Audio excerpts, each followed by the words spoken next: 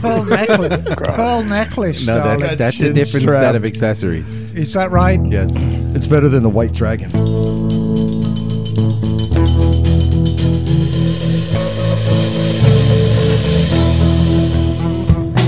Hey there, welcome to Motorcycles and Misfits. Coming to you from the Cycle Garage in sunny Santa Cruz, California. Fantastic. Hey everyone, this is Liza.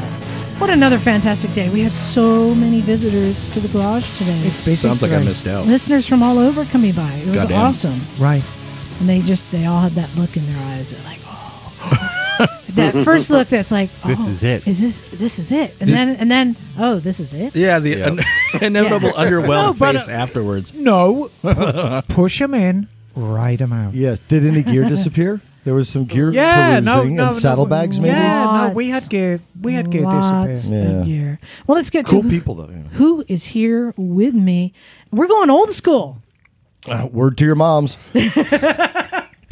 This is old school today on the Classy Girl Couch. It's Miss Emma. Hello, darlings. I'm thrilled to be back after last week. Oh, yeah. Yes. No, I was feeling a little peculiar. So, no, I'm back this week. And I've just had a lovely day. Yeah, Emma broke a chair and hit her head. Oh, my. Were you concussed? A little bit. Well, I had a very bad wreck many years ago, so I'm always mindful of concussion. Here's the thing, though. I think she was kind of knocked out to her senses, and she had an American accent.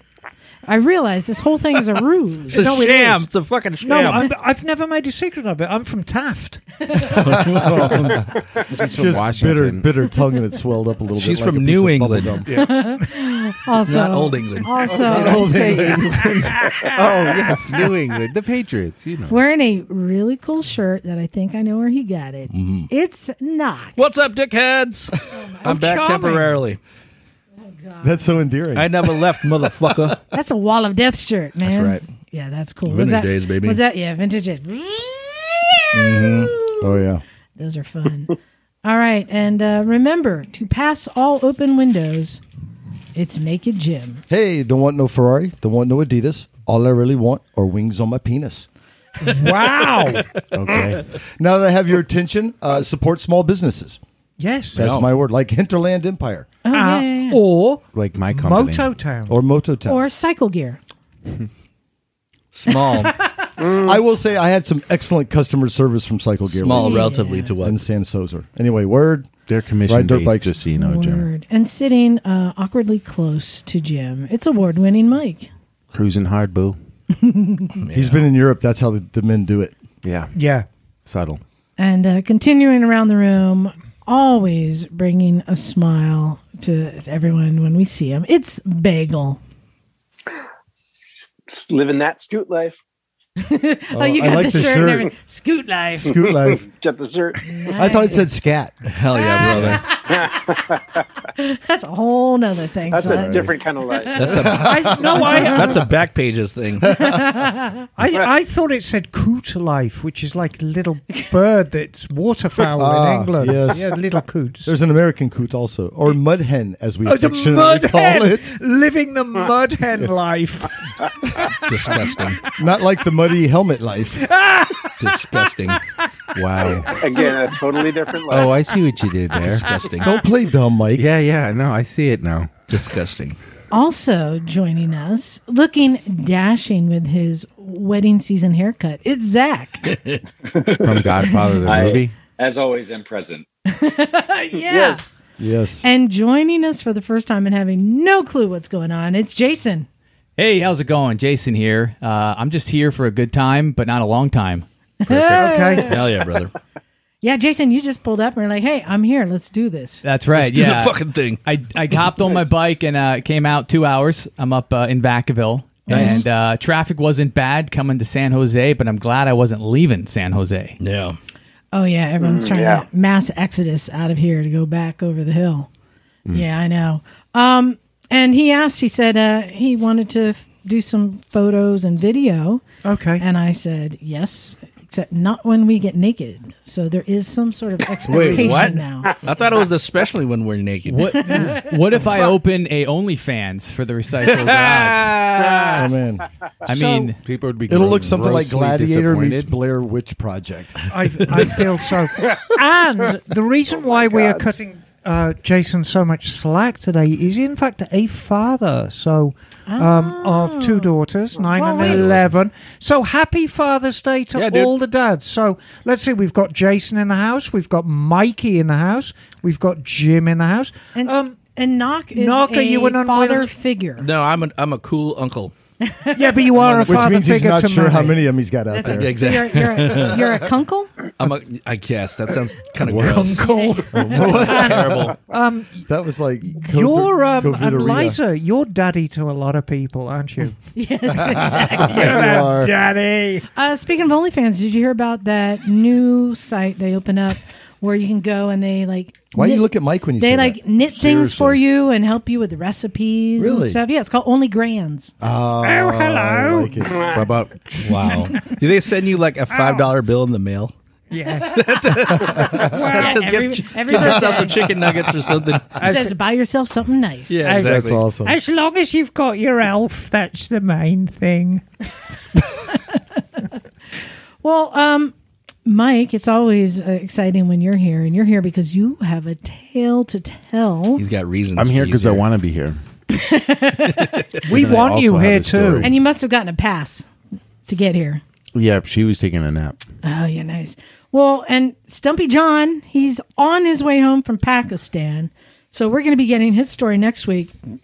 And there's stories. I've been getting hints of things. I've heard about crashing stories. Band-Aids. Are they passing out There's Band-Aids? Band-Aids. But, you know, Mike was able to go on an amazing trip. And he came back and he was so stoked about it. So I wanted you to tell the story because you went on one of the Layout Escapes trip, the fantasy trips. Yeah, is that what it's called? No, that's what I'd call it. Oh, okay. Well, you know, Cat is, every woman's fantasy. Sure. He's a horrible. And every boy's fantasy too. He's a horrible lover, but he's a good fucker. Really? He really does belong. I shall be the judge of that, Sounds like a Billy Idol Michael. song. Oh, you will. I would not be surprised to find him on the cover of a soft cover book at the grocery store. He's got Yeah. the face for it. Yeah. He's got that soft porn face. Yeah. Yeah. God. So, Mike, first of all, tell everyone, where did you go? Okay, so I went to Germany, Austria, Italy, and the Czech Republic, and I was gone for about almost 3 weeks, just under 2 weeks, or just under 3. Did you make a friend in Czechoslovakia? Because then you could say you've got a Czech maid.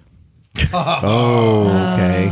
Okay, very good. Sorry. Is that a dad joke for Father's Day? Perfect. That's a good one. throw that in. Yeah, nice excuse. Yeah. Amazing. So, and what were you riding? I think it's the F900 XR BMW. You guys have some of those on your trip coming up, right? Yeah, Emma? I'm on the F900, just the R. And Okay. I think the XR is a little more sit up and beggy. Yeah, which is what I wanted for my wrist. Yeah. Which is broken or whatever. No, I'm on the Sport. And then we got the GSs of various sizes. But They'll be good on Yeah. the trip. They might be a little big, but like a GS 1250. no, and some little GSs. Oh, okay. Yeah, they'll be fine. Yeah. So, have you been to any of these countries before? No, How many languages do you speak now? 0. I have a hard time with English. Big American, goddammit. Yeah. Yeah. So, you were going there to do, ride around, do all these tours, and then there's a cherry on the top with his tours that we'll get to that I think you're especially excited about. But you had some tips because you're going into some of the places that Emma's tour is going to be going. Yes. And you had some good tips Don't drink the water. No, you could drink the water right out of the lake. Okay. Very good. about like gear and stuff.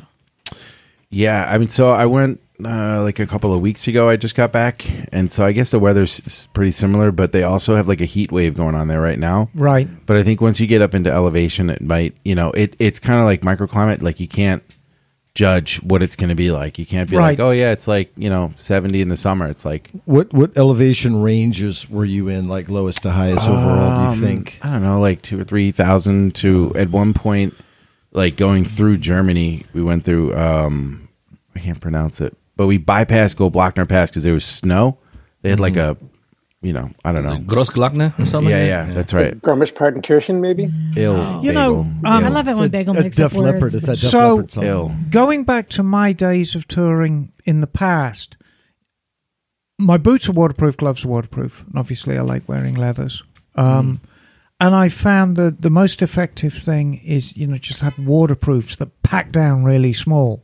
Yeah. And if you need them, you just pull them on over Yeah. the top. So about the gear for this trip and like riding up in those areas, like it's similar to California where like depending on the time of year, like within one day you could hit like 3 or 4 different types of weather. Yes. So to be prepared for all of it, it's kind of hard. Like, and the other thing is too, especially with the roads and the kind of riding you may or may not be doing. Do you want to go with like more street leathers with padding, or do you want to go with like an Aero Stitch, which also has padding but it's a little bit looser? You might get more airflow. So it's like, all those things kind of, it's that's the thing. I was thinking before, because I wore my 2-piece leathers Yes. at the track a few times to kind Yes. of wear them in and see how comfortable they are getting down. But then like right before I was watching some videos and I was thinking like, damn, should I just go and get some like adventure gear? Like, would that be smarter, for a ride like this? And, what I decided on doing was I wore my 2-piece leathers. I had my airbag vest underneath, and then I had, like you say, small rain gear packed up. Yeah. So for like, and then when you go to Munich, because that's where you guys are going to go, there's Yes. literally motorcycle store on every corner. That's like cycle That gear on sounds coke. amazing. It's like cycle gear I on know, crack. right? Really? Huh. Yeah, he showed me pictures. Like Literally. the Gap for motorcycle gear. Yes. So like right next to the hotel is like just like kind of a cycle gear, but like somebody who owns it, right? And then literally attached to it is Dionysi, like right next to it. How's And the then, exchange rate? It's pretty good. I think the Bagel would know. He's a fucking nerd. He would What know. is it? It's about $1 to €1, or are we beyond that? I don't Let's know. see. It's actually gotten a lot better lately. For us or for them? Look, Bagel's checking his For us. cryptocurrency right now. Yeah. Yeah, I know the euro's right been now taking a it's- bit of a pounding. But Yeah, it's 105 to the dollar right now. yeah, so it's about $1. Yeah, Yeah. Yeah. Well, and I think you made a tip that it might be a good idea to not take your gear, go over there, buy gear in a duffel bag while you're there, so you can bring some cool gear back Yeah, home. so Yeah. that was kind of what I was thinking, because it was mentioned to me, but I already had like relatively new gear, so like realistically I would have bought something I didn't need. But if you're kind of on the fence and you're thinking about getting new stuff and you want to go there as prepared as you can, save your money, and when you go on this trip, or if you get into Munich, like you could find anything you need, anything. Was like, it in cheaper? Good quality. Yeah. Yeah? No. Did they have like cool leather stuff? Yeah. Like Yeah, matrix I mean, did the whole everything. European approach to motorcycling is different. It's a lot more mainstream. Yeah. And, the demand's so much higher, so the prices for mainstream gear are cheaper. Yeah. I'm going to take all my stuff, not least it's just so bloody comfortable. Yeah. And I don't want to dick around breaking in new gear. And the advantage for us on our trip, Mike, is we're staying at the same hotel in Italy all Yeah. nights. Once we leave Munich, we're at the same hotel. Yeah. So I can route plan over breakfast with my fellow compadres, Yeah. with Lila and Dave Osterday, who are in Team Emma. Yeah. And we can look and actually see what the climate's doing on that particular day. You guys are going in July, Yeah, but it's right? subject to change, Oh, yeah, of course. Yeah, it's the mountains. This is where you guys are going to be is right this loop here. Yes. I had this app open, and this is like the Italian Alps right there. Yes. Yeah. And like this is that loop pretty much where you're going to be messing around with for most of the time and kind of going through here and stuff. And I think your hotel's And somewhere then, over here. Mike, I think you said that there was a really good, was it coffee game there or espresso? What was it? So like everywhere you go, they all have these, like I have a really fancy machine at my house that like does everything. Like you just hit a button and it does it, the froth, the whole thing. Is it called Keurig? Nope. Oh, hell no. The thing is like Is it called a Mr. 4 times Coffee? the amount of that one. No. But yes, everybody has one. like literally everywhere you go, like they have a machine that makes like whatever you want. And the breakfast, like usually at all the places I stayed were just so good. It was so good. I can't imagine Kat settling for a feeble breakfast. He's not that kind of man. He's not, he's not a feeble breakfast guy. No. So I should imagine that if it's on a Leod Escapes tour, it's a substantial breakfast. Wait, and how many people were on your tour? There was 3 people on my tour. Typically they range from like 12 to 20. Yeah. But this is like, it was the second year that he ran this. And for whatever reason, I think that like some of the feedback I had from people before I went were like, oh, watch out for Chernobyl dust and stuff like that, like dumb shit. What? Yeah, because of Ukraine and all. And it's like, but it's kind of like if there's a war in Alaska, in like Canada right now, like, oh, don't go to California. Yeah. But,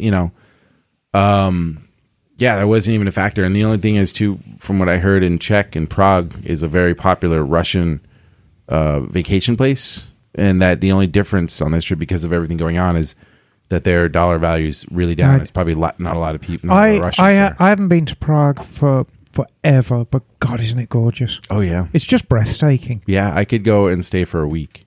Oh, you could stay for a year in Prague yeah, and see something new every day. Yeah, it's Prague an was amazing place. Prague was a lot of fun. It was, I don't know. It was just like the energy in the city was gorgeous. The buildings, and then like the way that everything is set up. Like when I was walking down by the road, like one of the river where there's like a bunch of bridges and stuff.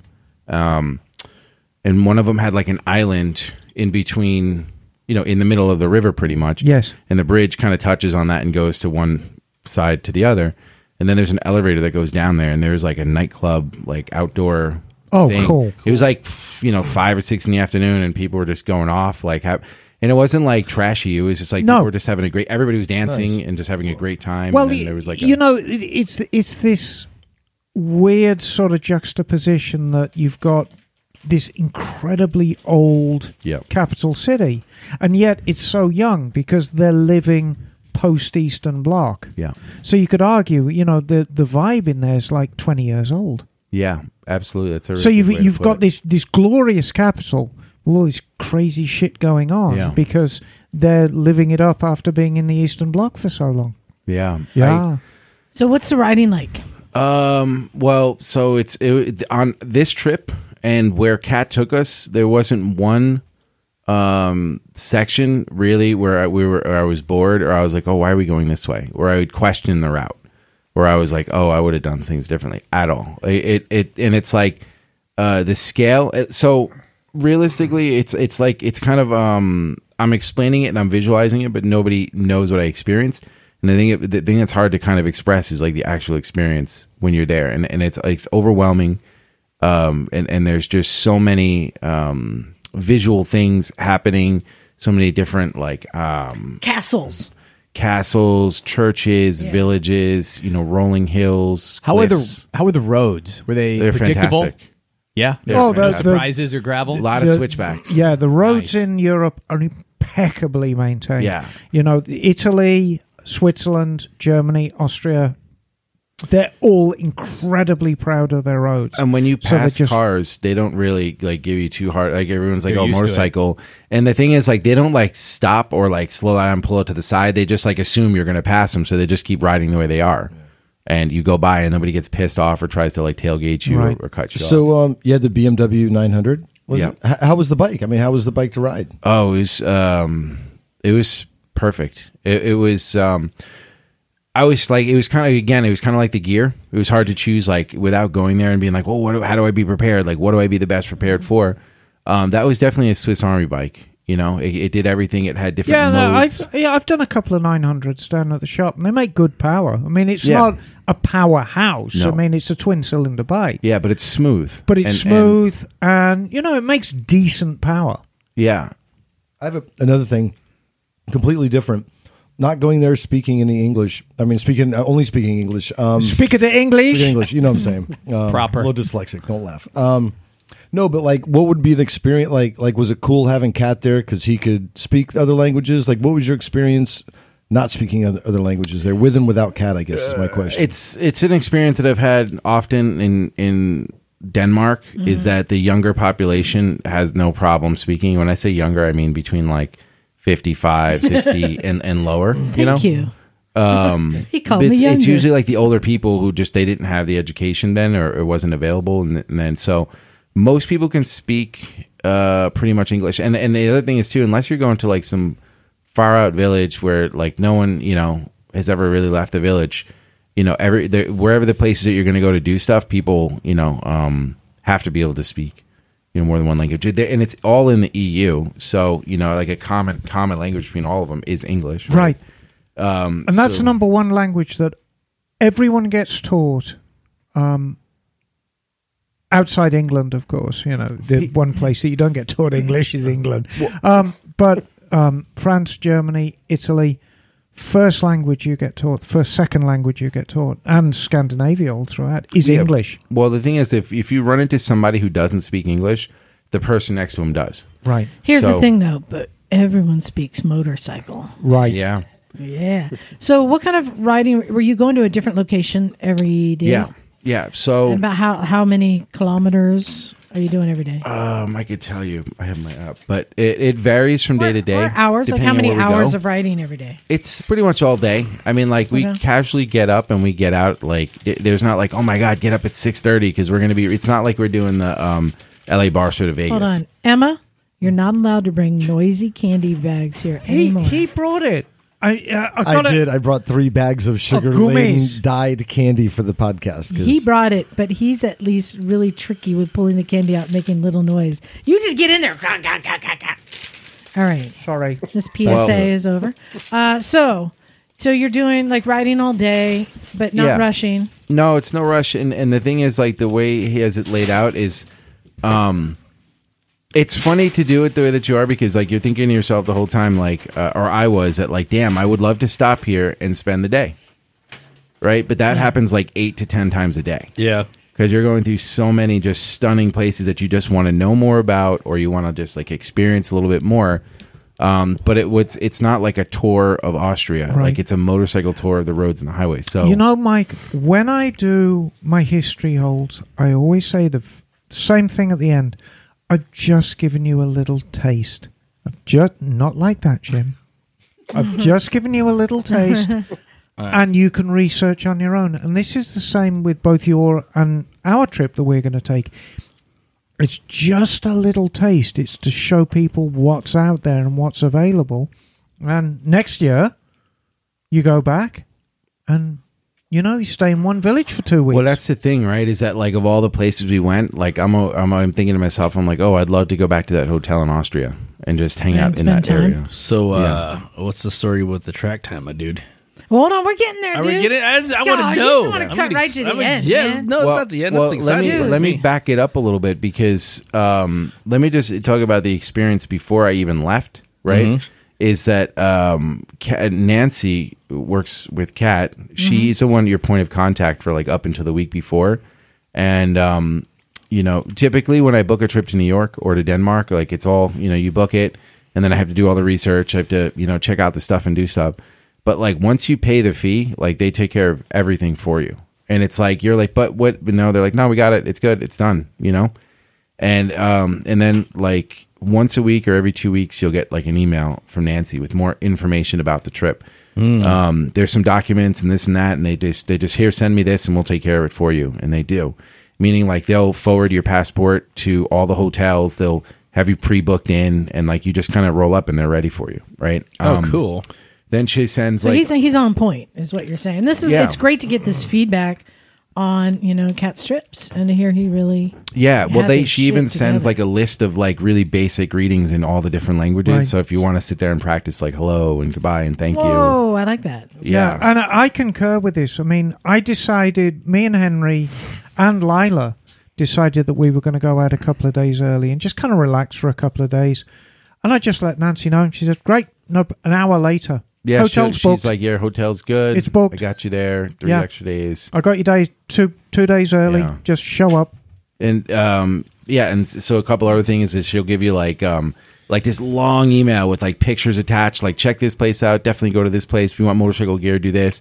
Like just tons and tons and tons of information to really prepare you. So you literally, like, all you have to do is pack your stuff and get on the plane. So you kind of basically have like a local guide there, huh? You're not going in there all blind, and you just there's somebody giving you a heads up and giving you a lay of the land.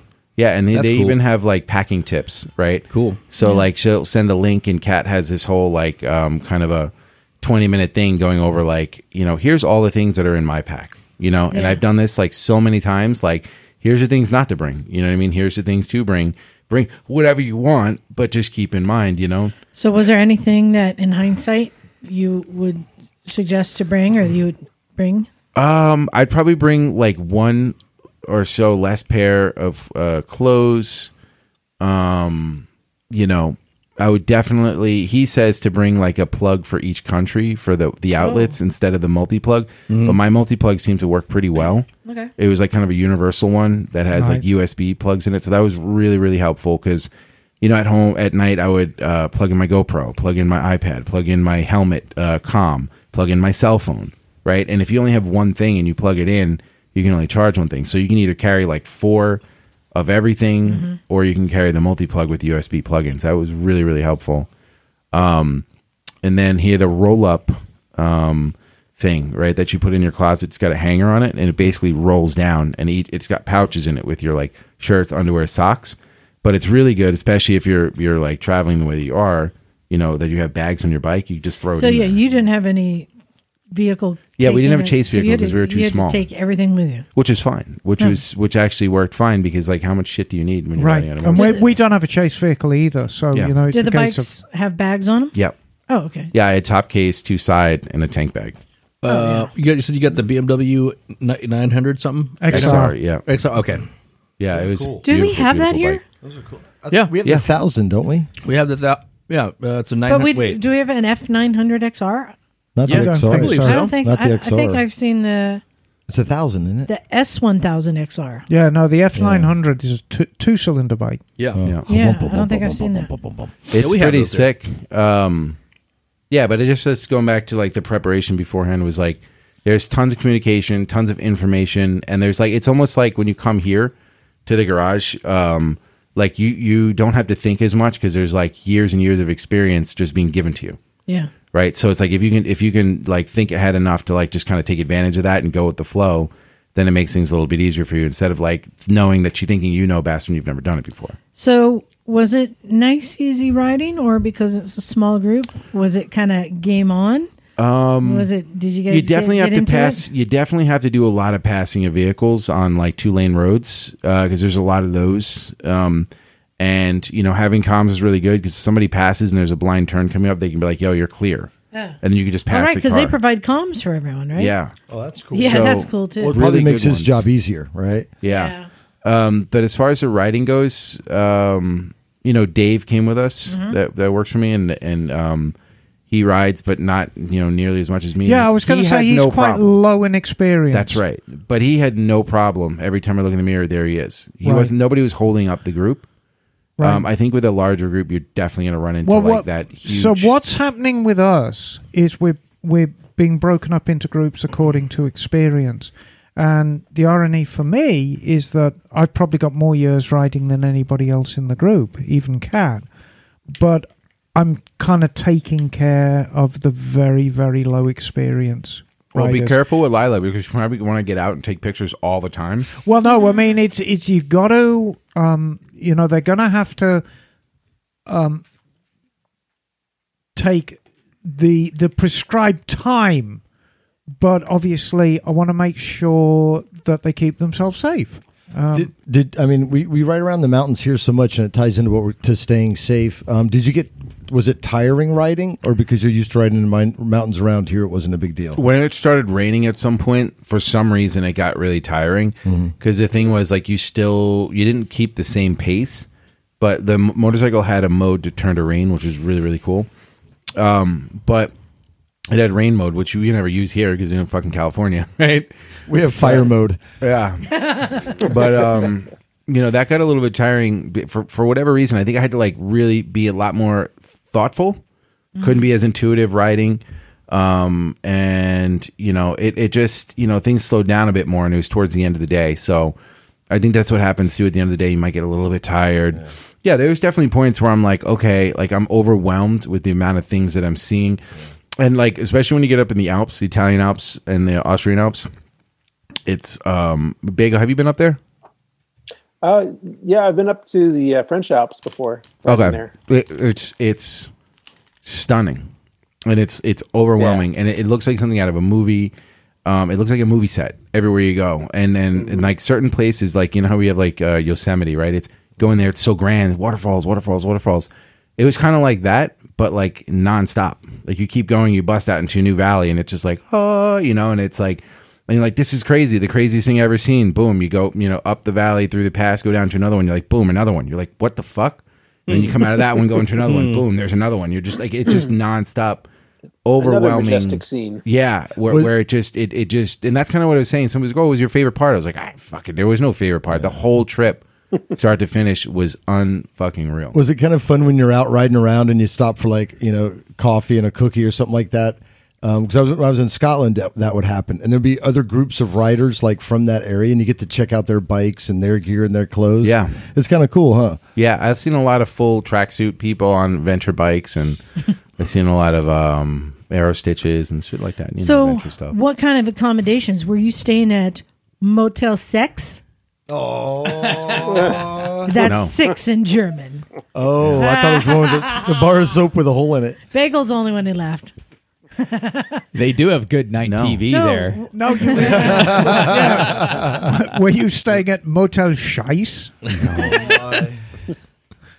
They were like, I think for this trip specifically, he picked really. They weren't like 5-star Ritz, like with like, you know, free fucking massage and pools and this and that. Free happy endings. They were like these buildings that were a couple of 100 years old, but like were completely like stunning and like revamped and up to kind of date, but still had all that original there. So like when we were in Austria, I put the videos up, and it would be like, you know, I had this, I guess it was like some sort of, I might be wrong about it, but it was like a royal summer home was what it was. Right. And then I had like some suite or something in it, and it basically was facing the valley, and we'd get up in the morning.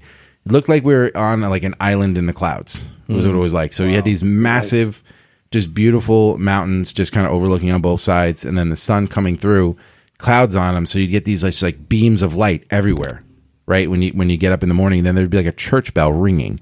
And you look down into the valley, and you could see the village, and it's like a modern village, but with like old stuff too, and a river going through it. And it's everything like you would think that I'm explaining it is. It's that insane, right? And all right, so the roads are perfect, the coffee's great, the accommodations are good, Prague was sick, the hotel at the track at Brno. So let's get to the money shot as knock wants. Well, I could explain the route too. So we went from Munich, we drove down to Austria, we stayed at this hotel Griebelhof or something like that, like one I was just explaining, for 2 nights. And while we were there, we drove around through the Alps, and then we went through the Italian Alps and came back. We passed the hotel that you're going to stay at. We met the owner. She's very sweet. She says ciao a lot. Yeah. And then, so, as do I. Yeah. So we went back. Like I could show you on my map. You could see the route, how we went back to that hotel twice. And then it was kind of our home base. And then we drove all the way through Austria. I think it was like the longest leg was going all the way through Austria, which was cool because there was like some highway, and then there was like these village roads where you just rip, and there's like these sweeper turns, and you just bust out, and there's like this tiny little village, you know, in the middle of nowhere with like a church and like a tunnel you have to go through that's like made from the buildings. It was just awesome. Insane. But it was like over. How long was that? How long was that ride? Maybe about 7 hours. Okay, that's not bad actually. But it was because you know, like he could have made it a 4-hour trip, but he wanted to make it like, let's see Austria. Yeah. You know, castles. Yeah. You'll have like a castle, like you're just passing by, and there's this like 1300 castle sitting right on a bluff, like as you're going across this like pristine river, and then going over a bridge. You're like, how the fuck am I here right now? Yeah. What is this like? And then you think to yourself, there's a town right here, and I'm like, some kid's gonna grow up here in this place and like do big things, like because your life is like fucking great, you know. So what you're saying is, we always brag about how good we got. I thought so too. I feel stupid for saying that. We ain't got no game, is what you're saying. Well, no, I hang feel on, dumb Liza. for fucking telling people that now. No. It's if you want to find industrial concrete grey wasteland in Italy, it's easy to find. If you want to find industrial, really gritty, grimy towns in England, Germany, Austria, you can find them.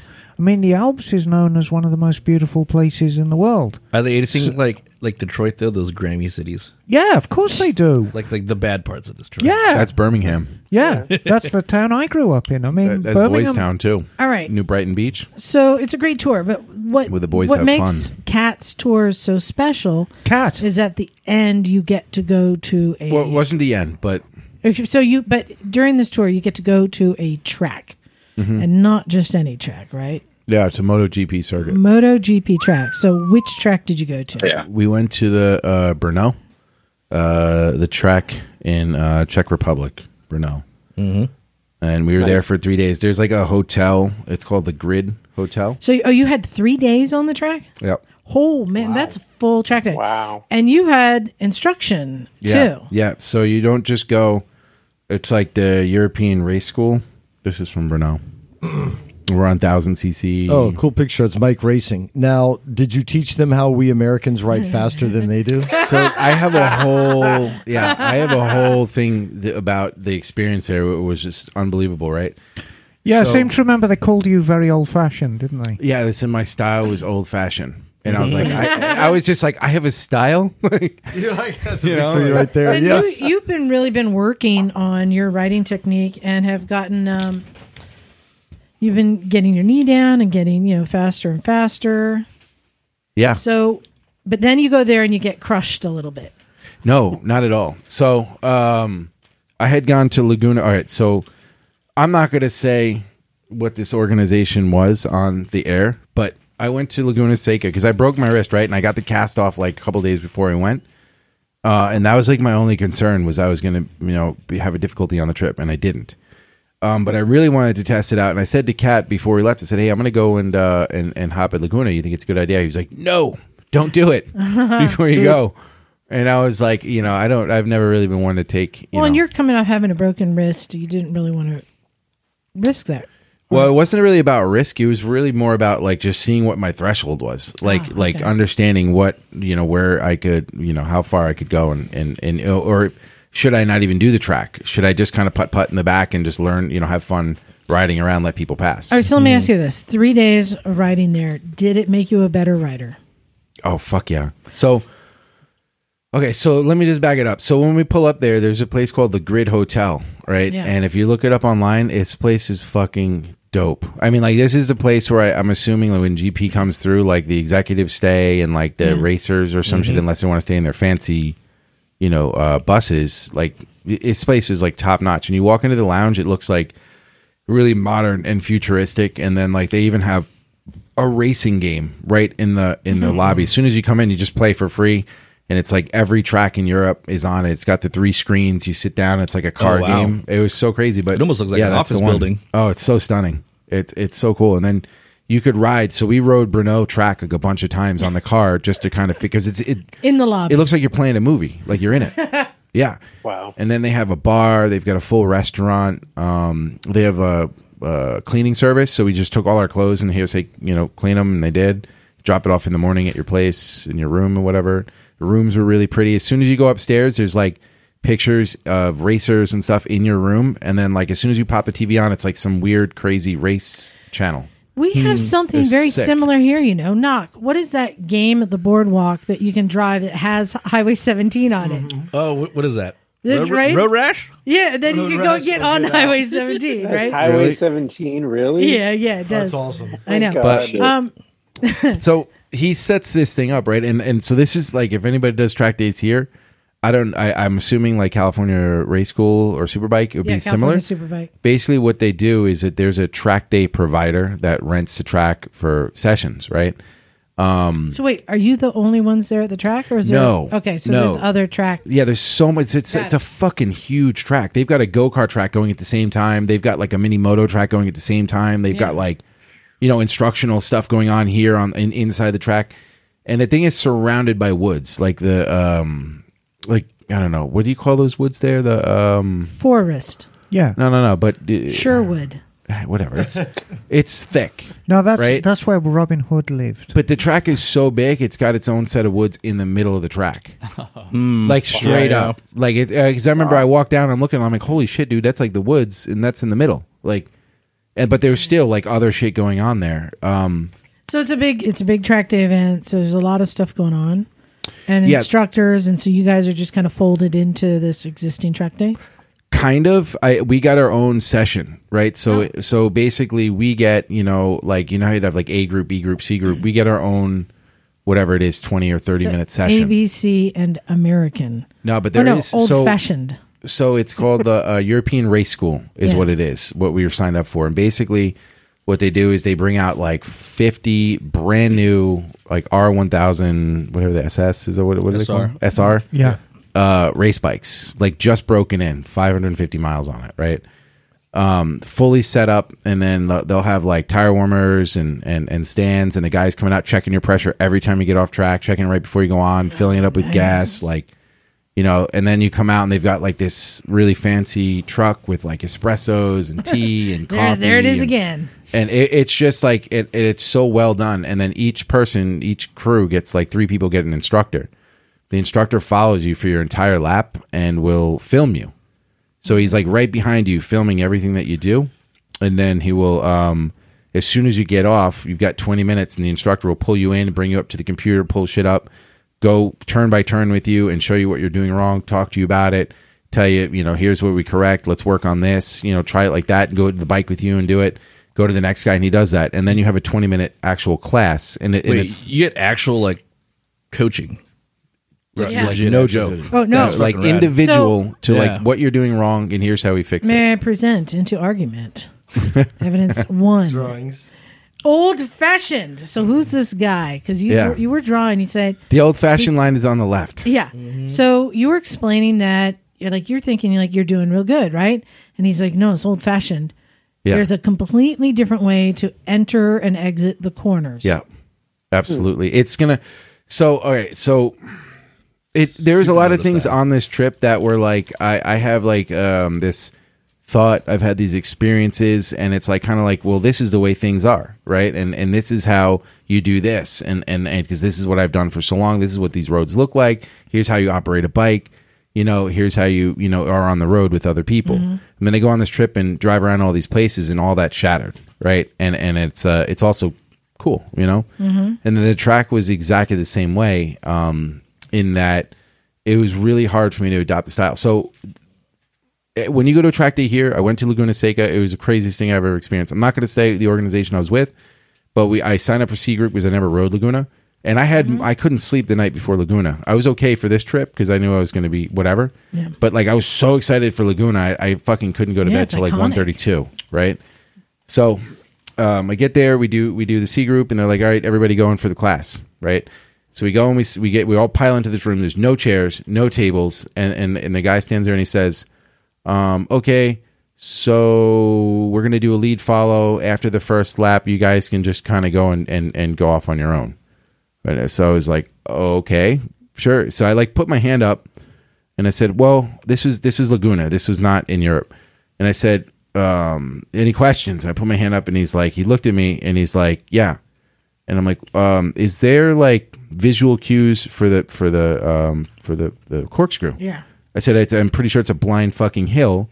Yep. And we need to have like a visual marker for where to aim the bike. A lot of times they'll set out cones to show people where an apex is at track days. So this guy looks at me and he looks so fucking pissed. like I said, he was the worst rider in the world. I don't know what his fucking deal was, but he looks at me and he's like, yeah, no. Usually people just kind of do it by feel. It's kind of a feel turn. Everybody's got their own feeling for it. So you just got to get out there and feel it out. And I'm sitting there looking at the rest of the guys who are about to do this. So the first time on Laguna Seca, the scariest fucking track in all of MotoGP, right? Mm-hmm. And I didn't want to say anything else. And I was like, okay, yeah, dude. And no joke, sure enough, when me and Trevor and Dave got off, they were fucking white after the first one. And we had zero instruction the entire day. And it was kind of hooligan, right? Not to mention, just like every track day I go to, every session the track turns into a graveyard, right? Yeah. Every time you go out, you're like, oh, that's a Panigale upside down. Holy shit. You know what I mean? Like, oh my God, there goes that Harley Sportster that looked like a race bike, like in the tree, like, you know what I mean? Like in the fence. And you just see people going off. You see the helicopter coming in, ambulance. Oh, sorry guys, track day shut down for 2 hours. Both ambulances are gone. Every fucking time. I'm so used to it. I'm just like waiting to hear like, that things are shut down or like, oh, I hope that guy lived, right? All right. So European race school, yes, 150 down the straight. Everybody's on 1,000cc leader bikes. People were running 220s at Brno. Yeah. Not one crash in 3 days. 3 fucking days. I was like, that was like, to me, I was like, wait, nobody crashed.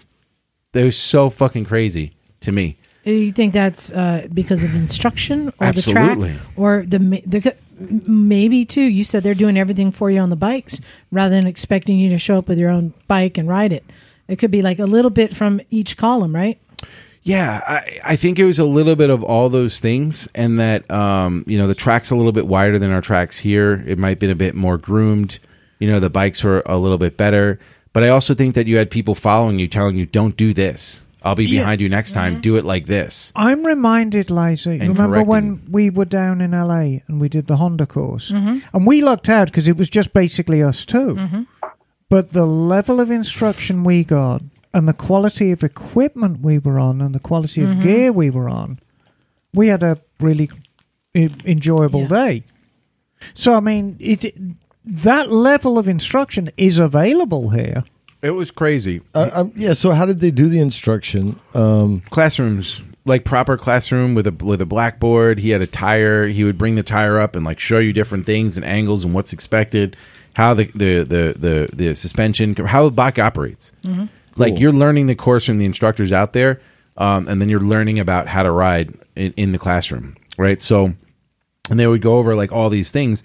And so basically, this guy Martin, we might have been like 68 years old. I mean, this guy looked like he should have been in what do you call that? When people hospice. I couldn't. This fucking guy, bro. I mean, his guy looked like a ghoul. But he was amazing, right? And if you watch the video, right, I'm going full bore as fast as I can. I'm coming out of the corners, and he's in the video, and you could see he's like comes up on me so quickly that he's got to back off and be like, okay. And I'm like holding a line, and I'm like getting over, and then I'm setting up and doing this, and he's not doing any of that. He could be easily going like 30 or 40 miles an hour faster than I'm going in any corner, and just like move wherever he wants, like it was a 400 he was on. It was so fucking crazy. No effort. Yeah. So what is the new secret apex technique? Well, so there's a couple different things, and the whole entire thing was about not getting any movement in the bike while you're in a turn, right? So what they were saying was lean angle equals risk. And then when I was riding around, Martin's like, "Oh, you're old fashioned. Your style is so old fashioned." I'm like, "Bro, you're like 80. You calling me old fashioned? Like, what the? This is so weird." But it's old fashioned. I said, "Well, I broke my wrist 6 weeks ago or 5 weeks ago." He's like, "Old fashioned." That's why. They're all making excuses. Yeah, but I broke my wrist. Old fashioned. And I explained it to him. He was like, "This is exactly why you did that. Right now, I know exactly what I did wrong." You're sure he didn't think you were a waiter and he just wanted a drink? No, he wanted an old fashioned. Oh, with the special sauce, kid. Yeah, in the alley. So yes, the trick was this. He was saying that, especially with the 1000s, that you can't beat anybody in a quarter on a 1000. You win races by being straighter, faster, right? So sometimes on a chicane, you sacrifice the first turn for the second turn so you can get better drive out of the turn. And I started doing that, and I was with Kat, and I ripped him on one turn because I got that. Right, I hit it a late apex, but I went out a little bit wider, and I was straighter first, and I was able to use the power of the 1000 to fucking drive out. So as he's winding up, I'm already passing him and shifting gears. So there's no way he can catch up to me at that point, right? So they want you to minimize the lean angle time. That's right. Yeah, so he was saying more lean angle equals more risk. So he wants you to make 90-degree turns. Similar to not necessarily 90-degree turns, but like take the curves out of stuff, because the curves create a lean angle, and that puts you on the side even longer, which creates more risk. So, and the other whole thing about it is that like he kept stressing, and he would say these things, and it was like teaching children, because I could see the way he was instructing us, and I got what he was doing, because I'd be like, well, why would he say that to us? Because we're all fucking children. He's like, he would say something stupid like, well, okay. What are things to increase safety when you're going down the main straight? And somebody would say brakes, and he would write, okay, brakes. He'd write it on the board, right? What increases safety? Downshifting. Okay, downshifting, right? And what increases safety? You're like loading the suspension, right? And he'd write all these things, right? And then he would say, okay, great. We've got this huge list of things that are safe to do while you're in a straight. Then he would say, and light bulb moment. Well, what are unsafe things to do in a turn? And he circled every fucking one of them. Right? Like common sense, but like the way he stated it to us was he's like, so just so you know, all of these things create risk. All of these things shift the bike around. Anything that's moving the bike or changing any of the geometry on it while you're in a turn is going to create a risk. He's going to make your front wash out or your back wash out. So how do we eliminate that? What do we do? And then he went over this whole thing about what everybody do here, which is like, oh, Marquez, he breaks the latest. So what do we do on the track?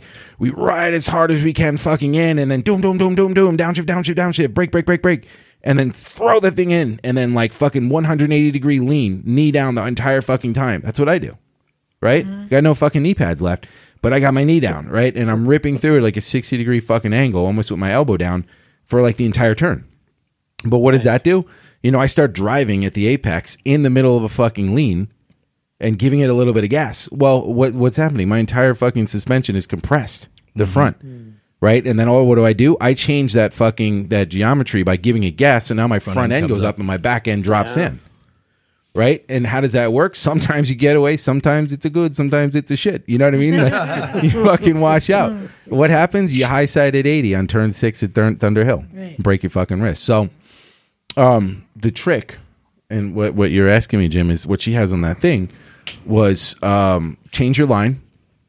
If you have so imagine it's a 90 degree turn. Imagine you had 180 degrees. It continued, right? You double apex, right? That's common sense. Double apex. Don't just ride it around. But what you do is the California way would be to brake all the way into the turn, throw it over and lean it. Dump it over, yeah. What they're saying is trail braking. So the way that I understand it and the way that we're getting it is that if you're coming down the straight on the bottom there on the left, and say I had 150, I'm at 150 miles an hour, right? And then there's brake markers. There's 200 meters, 100 meters, and then you're at the turn. If you get to the 100-meter mark line and you're not fully, engaged in your brake or downshifted to the gear that you need to be, then they go over the gears that you're supposed to be in each fucking turn. That was crazy. I was like, holy shit, I'm first gear turn. And I did it, and I got 2 seconds on the whole fucking track, right? So if you basically what you do is downshift. You do all the things that shift the bike around and do stuff. You're on the straightaway, and you're in a full tuck. You lean your right butt over, you pop up, and then while you're downshifting, so you've already taken that shifting the weight to the right side. You're downshifting, which plants the tire into the rear, right? And you're braking really fucking hard. So to get a bike to go from 150 miles an hour down to around 60, 100 miles, you're scrubbing off in 100 meters, 150 meters, it's like right? Riding a supermoto. Basically. It's insane, right? So what happens to the bike when you do that?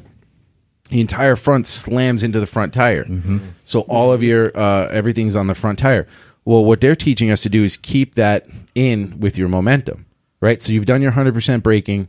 Say I've scrubbed my speed. Instead of, I want to take the turn at the apex at no more than 50 miles an hour, maybe 60. It's pretty high.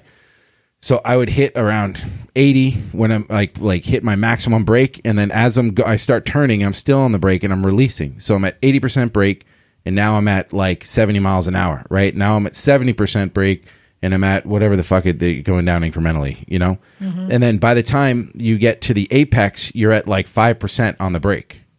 And the entire time, what you've done is you've kept the front end slammed to the ground until you get to the absolute apex.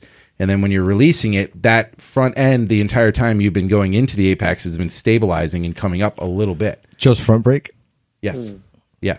So then when you hit the gas, it's not this shock to the front of the bike where the front jumps up and the back drops in. You've already kind of like slowly through the radius of the turn adjusted the suspension so that the back tire could take the power.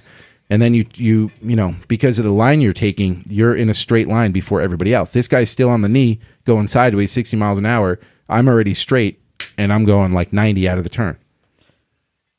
So you became a better rider. We'll see when I ride the American tracks. This is all fascinating. I'm so glad that you had an amazing time. We have to wrap up because we got other stories to get to.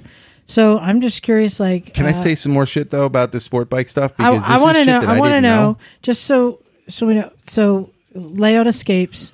How many stars out of 5 do you give it? 6. Okay. I'm going back to Italy in September. Oh, yeah, I'm doing the Tuscany one. Yeah, he asked me to come and do drone shots for him. I have 2 questions on this. Yeah. Were you old school when you left? When I came back here? After the training? Yeah. Yeah. Yeah? Okay. Yeah. But he has more tools in the bag now. I have something to practice. Nice. Yeah. And a few times you mentioned video and pictures. Is there a place for people to go look at them out there on the interwebs? I'm working on it. Okay. I do like a lot of the videos and stuff for them, but since I've been back, I've had so much footage, so much drone shots, so much GoPro, so much content that I actually have to pre-edit them before I even put them into my video editor because I just need to get the best selection. Shots. Yeah, absolutely. I guess my question is, do you have an account somewhere people could go follow ahead of time? Yeah, we can go on my Instagram. Okay. Well, most of the people here kind of know me. Is that the one, Elderly Anal Mamas? No. It's fucking Backstop Boys. We call me Backstop Boys. Tasty Mike, the nasty noodler. Yeah, that's the one I know, the nasty noodler. Yeah, Hollywood NY Mike. That's my Instagram. Hollywood, New York, Mike. I think you can go on my YouTube so page. You said you wanted to say something about the bikes? Yeah, so like here's a couple of other things that I didn't realize. So like, when you're going down the main straight, where's your butt on a sport bike, Knock? Where's your butt on the main straight? On the back? Yeah, and then when you're where's your crotch when you're going through a turn? Off to the side. Yes, but where off to the side? Are you close to the tank, or are you leaned back? Kind of towards it. So you're just thinking about MotoGP and not what you actually do on the track. So I appreciate that. But, yeah. Because I've seen you ride. So here's what I was ride? Yeah, I've seen you. You're able to catch up? Yeah. Oh, okay. So I always thought that, especially on my little bike and my big body, that I have to be all the way back, right? And then you watch people and they get down, they have their elbow down, their knee down, and like, how are they so sideways on the bike? How are they laying on top of the bike? So, and I think basically what they were saying is that you have to hook. I forget the exact. No, your heel hook. Yeah. So your outer peg. And so your outer peg is in the middle of your foot. Yeah. And then your lean foot is on the toe. Yep. So if you're making a right turn, your toe is on the thing.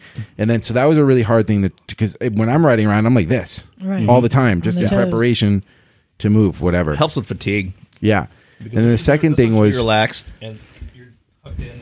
This is your tank. You're just. So he's trying to do an example. Yeah, but you see where the bar is? It's right by your knee. Yeah. Right? Yeah. If imagine that was a tank, that tank needs to be right here. So, which was so odd to me and so weird because I'm used to scooting all the way back in my seat and laying on the tank, and because I'm already in a full tuck. But down the straightaway. it's funny, and I've never really been taught this, but whenever I'm going quick, really quick through turns, always kind of when I'm in turn, I always kind of scooch myself up to the tank. Yeah, I'm really close for to a lot the of tank. people. Yeah, yeah. Well, see, I trained myself to push myself back because I thought I needed more space to get. But my you don't. torso You down need to on be the up tank. front. You balance towards the back bike better. Towards the back is when you're braking because the rear end wants to come up. The theory is you put more weight on the ass end of the bike so it doesn't come up as much. But nowadays people are just right up in the tank anyway since the rear end's going to come up anyhow. It's just a bizarre thing to me to get into the turn and prepare to put my knee down and get like sideways. And I'm like in the middle of the bike instead of laying on top of the bike because I'm a big person, so it's hard for me to like get into that position and throw my leg out. Yeah. So and now that means I need to move my rear set forward about an inch or two just to get a little bit more clearance to get my leg in that position. But he was saying that, and Kat was like arguing with him because he's like, "Oh, I'm too big for this." But what they were also saying was that what that does too is it minimizes changing the weight distribution in the turn. So if my big body is towards the back wheel of the bike instead of in the middle, then my body is affecting the movement of the bike in the middle of the turn, whether I'm throttling out or I'm braking into it. So if I'm in the middle, it kind of stabilizes it, and the more stability equals more traction. And I shall be the judge speed. of whether you've got a big body or not. I do. You've seen it. Yeah, We've I slept have. together. Yeah, many I know. times. Many Big body times. Mike. And you still owe me money. I got a question for you. Baba Booey. Can you imagine riding the way you're riding on these tracks on your old SV650? Oh, fuck yeah. I would love to with that low down power. I'd probably blow the engine first time around. I had Bop, bop, bop, bop, bop. I had a 99 SV650 on the ramp this week. Oh, really? And I forgot how With the tube frame? Yeah. I forgot how That's great they the- are. That's the Gen 1. Yeah. Mm-hmm. Oh, yeah. The That's earliest Zach's of the bike. early. It's cast Sure aluminum. is. Oh, frame. they are great bikes. Yeah. Yeah. I would like to, first of all, say thank you, Mike, for telling that story. And it's such a relief to hear that Kat puts on such a wonderful tour. Oh, yeah. And I just want to let everyone know you can go to Leod Escapes. That's Leod Yeah. escapes.com and maybe join Mike. Yeah, In Italy, what month? September, like last August. Yeah, last 31st of August to September 9th or something. Ooh. It's going the back. Magello. Yeah, I'm doing the Magello track Oh, in that's a good Tuscany and Sardinia and all yeah, this other buddy. shit. Well, everything goes better. I am. Can I just say one I am thing about- Mugello that you're going to Mugello. You can come with me. It's cool. You work for my company, bro. I'll take you. Just want to say that it up front the price seems a bit high, but if I was to put all this stuff together myself, I wouldn't be able to do it. And like what you're getting for what you're paying, it's not a fantasy thing. I think that it's like one of those things where like you should absolutely fucking do it, you know, because by the time you're Well- done doing it, if I went to New York, right, took my family there, did all this shit, Yeah, and yeah. came back, it probably cost me like $5-6 grand. I don't know, right? Right. But I go and do this trip for a couple thousand more, and it's like it covers so much in a short period of time, and everything's taken care of for you that it's maybe it is a fantasy thing. Maybe like get the fantasy done, do it. Well, it's fantasy in that you're having it's really a high-end tour that everything is being taken care of for you. And And it sounds like he just really well, nails and it. before we could do the high end stuff, if Emma and Kat's Alpine Adventure is a success, we're going to be doing more of them. Yeah, that's So I mean, you're going to have an entry level yeah. price point for Kat's Adventures as well. So So I wanted to get back to SV650 because Mike, you had one, pumpkin.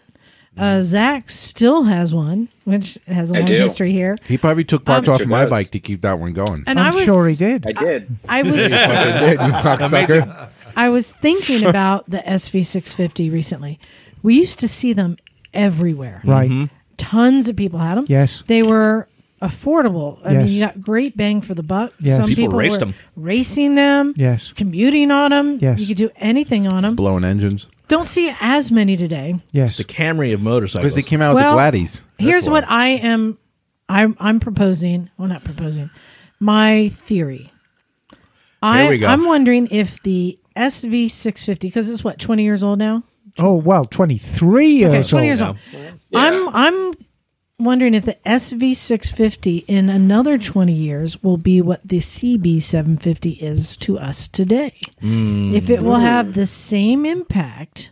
Oh Because you think about it, the CB750, it no, was there was nothing like it was a race bike, it was a touring bike, it was Yeah, an there everything was, bike. It the was 750 huge. was a There was a groundbreaker. ton of them everywhere. No, you're just talking about the fact that there's a lot of them, but the Yeah, CB750 but- historically had more going for it than just and numbers. in a as good a bike as the SV is, and the SV is an amazing little bike. When the CB came out, there was nothing like it. Yeah.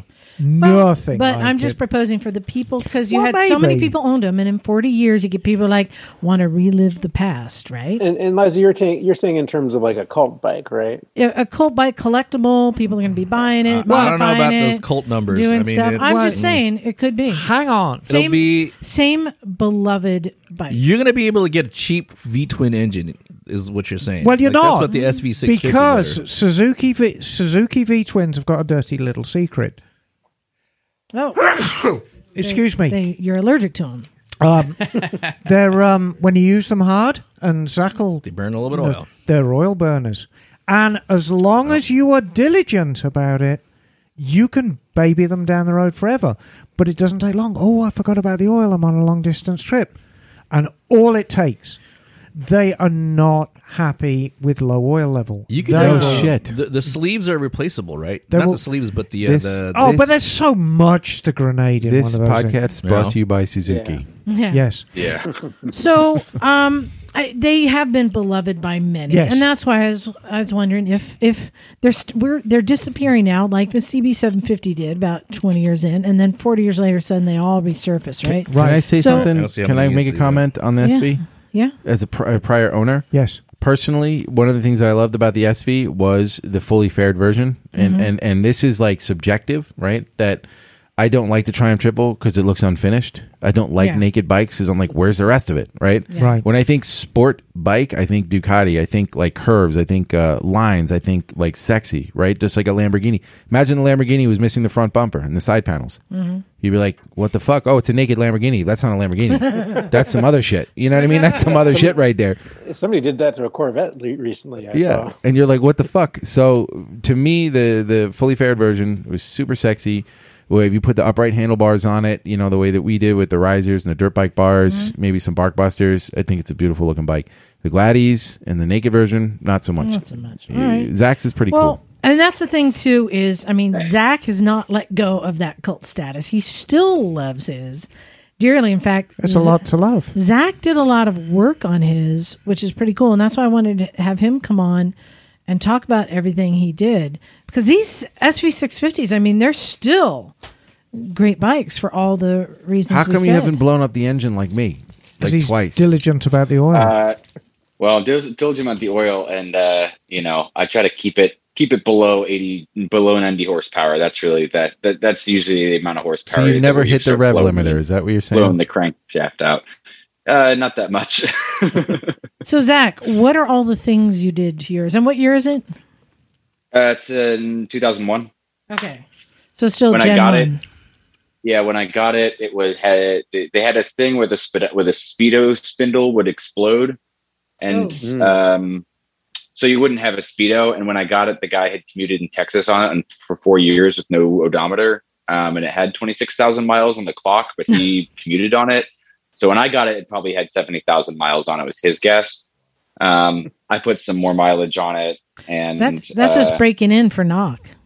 I guess. yeah, right. So I did have to do some things. When I got it back here, I decided to do some engine work. So I had to replace a head. Thank you, eBay.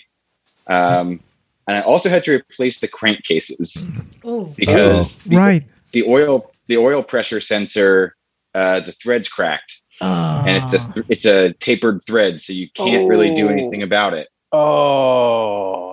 So, and I seem to remember I helped navigate you through that, didn't I? Yeah. You did, yes. Incredibly, $100 on eBay. And I got it. Parts are still cheap. And again, that's what I was saying. CB750 parts were available everywhere. Yes. Yeah. Okay. I got it in, I bought some micrometers and, bore gauges and whatnot. And actually, you can't test it with calipers. It's too tight. So they actually turned out the new crankcases had enough oil clearance for my crankshaft. So I was like, okay, I don't even need main bearings. Perfect. Congratulations. You're a machinist now. Yeah. Yeah. Right. Nice. So I did all that. And then I had done cartridge emulators when I was still out there, which anyone who has an SV650, if you want to, the first thing that you should do, if you want to improve the experience, do cartridge emulators. $100 for the emulators, $100 for a set of springs, Race Tech. But I put them on and I went and rode 9 and all my corner speeds are 10 miles an hour faster. Yeah. Wow. Just the damper rods are so wallowy. As soon as I put the emulators in, you just feel it so much more. So highly recommend that.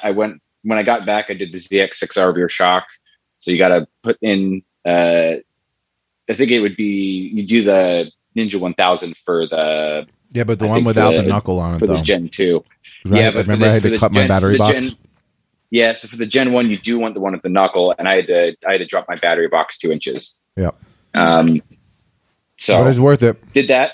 That's great. Yeah, the suspension is fantastic. Yep. And then I did a couple things that I didn't know were out there that I super recommend doing, which is some electric mods. So I have a direct to battery reg rec mod, so it doesn't go into the main circuit. The reg rec goes directly into the battery. So I've never had any battery problems since that. The second one was a direct to battery headlight mod. So it takes your old headlight switches and it turns those to basically tick relays that then run, the power comes straight out of the battery. And I'm not running like LED headlights or anything. And whatever headlights I'm running, they light the road on fire. So I do recommend anyone who has an issue with headlight brightness. I think I bought a kit from it was Eastern Beaver was the company. And I know. You got cool plugs and stuff. Yep. I know. But these are all affordable mods? I think it's $50. See, that's awesome. With like relays, they send the kit and relays and everything. It's $100 for both of them. Once I did that, I started looking into like, okay, well, let's make this thing fun now that the engine is back in good shape. So there's a whole bunch of ways that you can do that. Right now, it has almost all of them done to be like entry-level race bike.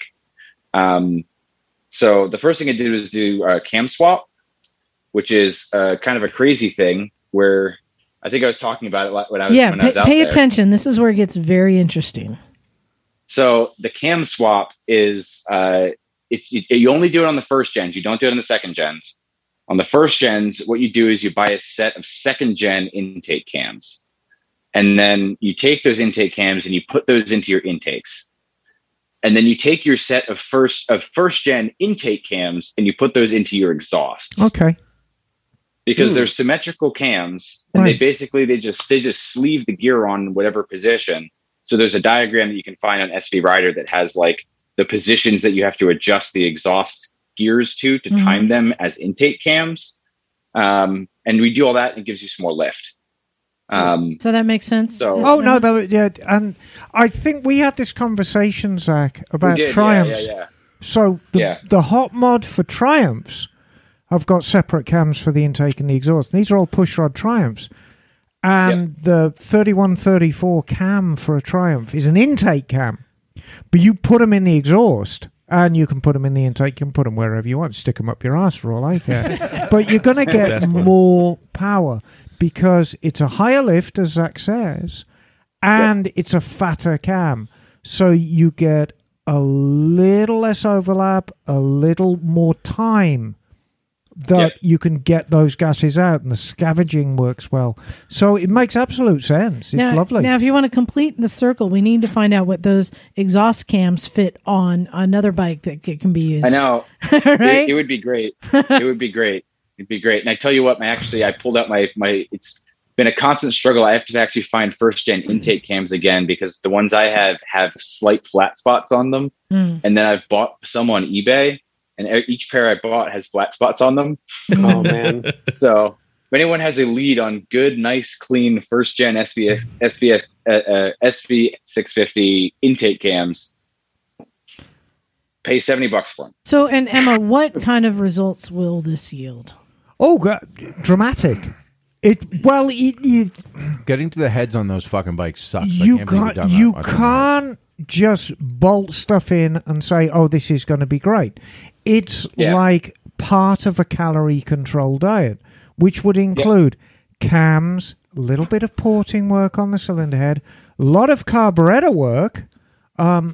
And as Zach points out, you can get close to 100 horsepower out of these things, which is plenty out of a 650 V-twin. V-twin. Yeah. And they're lusty. I mean, it's not a feeble 100 horsepower. These things go like the clappers, and the power's right there. I love them. Yeah. You know, any time that Suzuki keeps a bike around for over 20 years because it is so good, tells you the strength of that original design. Yeah. Yeah. And don't worry, I'm getting to the rest of that balanced diet. Oh, good. So the other thing I did first was a thing, I don't know what the official term is. I call it deneutering. But it actually has the stock SV is the timing is retarded in second and third gear. Right. In the mid-range, because that was to pass drive-by noise tests in EU. Now, was this the infamous pink wire that you had to pull? Yeah. So there's a couple. It's a connector. It's where your neutral switch is, where that connector is. So you pull out the connectors for the gears that aren't neutral. Yeah. And then it takes out that piece. And then what I kept reading was after you do a cam swap, it's really not going to do that much unless you put a pipe on it. So I put an M4 full system on it, just because that would be fun. Because fuck you. And then once you do that, then you obviously have to rejet and adjust. So I think it runs like 15 pilots. It's Mikuni like size 15 pilots and 139.5s. So you rejet up to 152s Yeah, that and sounds about 17 right. on the pilot. So good 15% increase. That sounds about right. Yeah, and then you take the air filter, which is one of those things where it's got kind of the extruded Snorkel kind of thing. Yeah. And it has a snorkel on it, and then you just take a Dremel and just cut that snorkel right out. So you have open air. Yep, and just kind of file it in. I've seen some people you get a bunch of washers to kind of raise up your tank like a half an inch. Yeah, because the airflow comes that's a into legit the mod tank. too. Yeah, Totally. But these are all pretty affordable mods. That's what I'm loving about this. Yeah, the M4 pipe was $700. Whoa. So, and M4 was great. I just did it. I've had this bike for a long time. It's like I resurrected it from the dead. I was like, I feel like at this point it's sunk cost, but it's forever project. It's like I just want to do it to see what it would do. Sure. And I will say M4 was great because they sent me some wrong pieces, and I got on the phone with them and like figured out the fitment, and like they sent me free replacement stuff and everything. So highly recommend M4. It's American made. I think they're in Texas. So they were great. Well, you can tell if they were in Texas. Were you speaking with somebody who sounded like a cowboy? No, I don't think I wasn't, but I think they are in Texas. Oh, okay. Very good. Are you going to dyno this once it's all done? No, I've only butt dynoed it, and I will say, anecdotally, holy shit! After I put that pipe on, holy shit! Nice. And then the one thing that is to come that I think I have the parts for, but I haven't put them in yet, is a 4-degree timing advance. Okay, which is just a Woodruff. It's just a Woodruff key. Yeah, that'll wake it up a lot. But remember, if you do a 4-degree advance, it's going to take a little bit away from the mid-range. But that's okay. Yeah. But you'll get that nice smack, like 7,000 revs, which will be really satisfying. Yeah, especially for a V-twin, he's lose power up top. Yeah. Well, I love how people have figured out how to like re-engineer, the power output on these bikes. But it's affordable. Yeah. And what a great project. Because how much are these bikes worth used now, Emma? Well, I mean, they vary. I mean, I've seen... A couple grand tops, right? Well, no, hang on. What? The Gen 1s are actually... They're quite a beloved bike now already. And if you've got a clean, nice running Gen 1, you can go north of $3,000. Really? Yeah, but that's still pretty affordable. Oh, it's cheap as chips. Yeah. And especially for what you can get out of them. But the takeaway from this, and Zach has explained it so eloquently, there is no single mod that's really going to pay dividends. If anybody says, look, I want to modify my bike to make it go faster, what's the single mod to make my bike go faster? So we'll focus on the suspension. Lose weight. Yeah, absolutely. Yeah. And, but there's this tea. If you go into the dollar store, there's this Chinese tea, and it comes in green boxes. And if you make tea with it, it'll give you just amazing diarrhea, and you can lose weight. You can lose 1 pound a day. Oh my word! It's called the dehydration diet. Yeah, exactly. But no, the single thing to make your bike go faster, really any bike, is suspension work, because they crap out so much. But once you get into engine work... Diminishing returns, question mark? No, I wouldn't say it's diminishing, but people need to think about an engine being a balanced thing. Oh, as a system and not a particular... You really have to have your wits about you and say, okay, how much air fuel am I going to be pulling in? How much do I need? How am I going to get it out? All these things come into play, because all your engine is basically an air pump.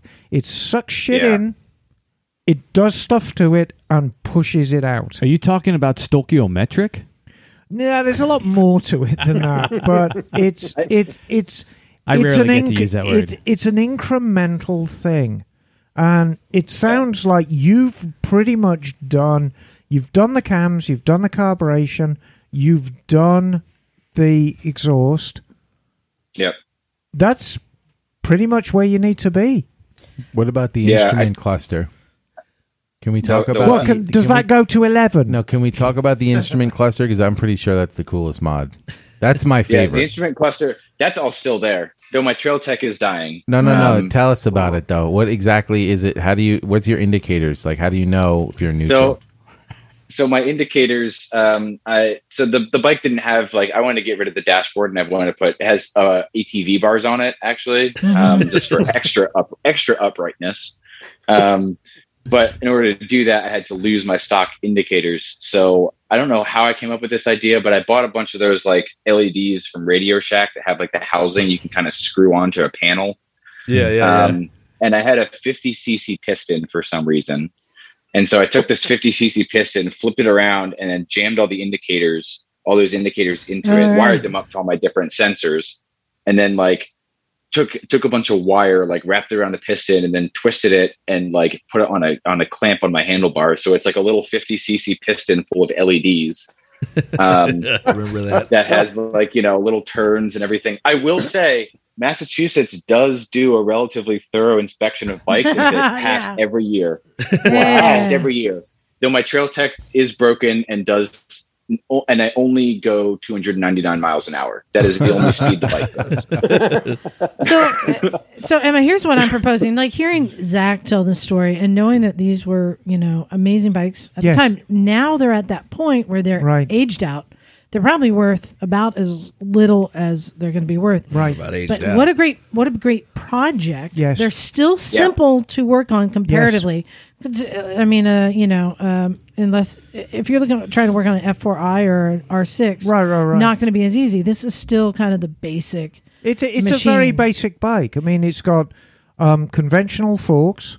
They're not upside down forks. It's got really conventional suspension.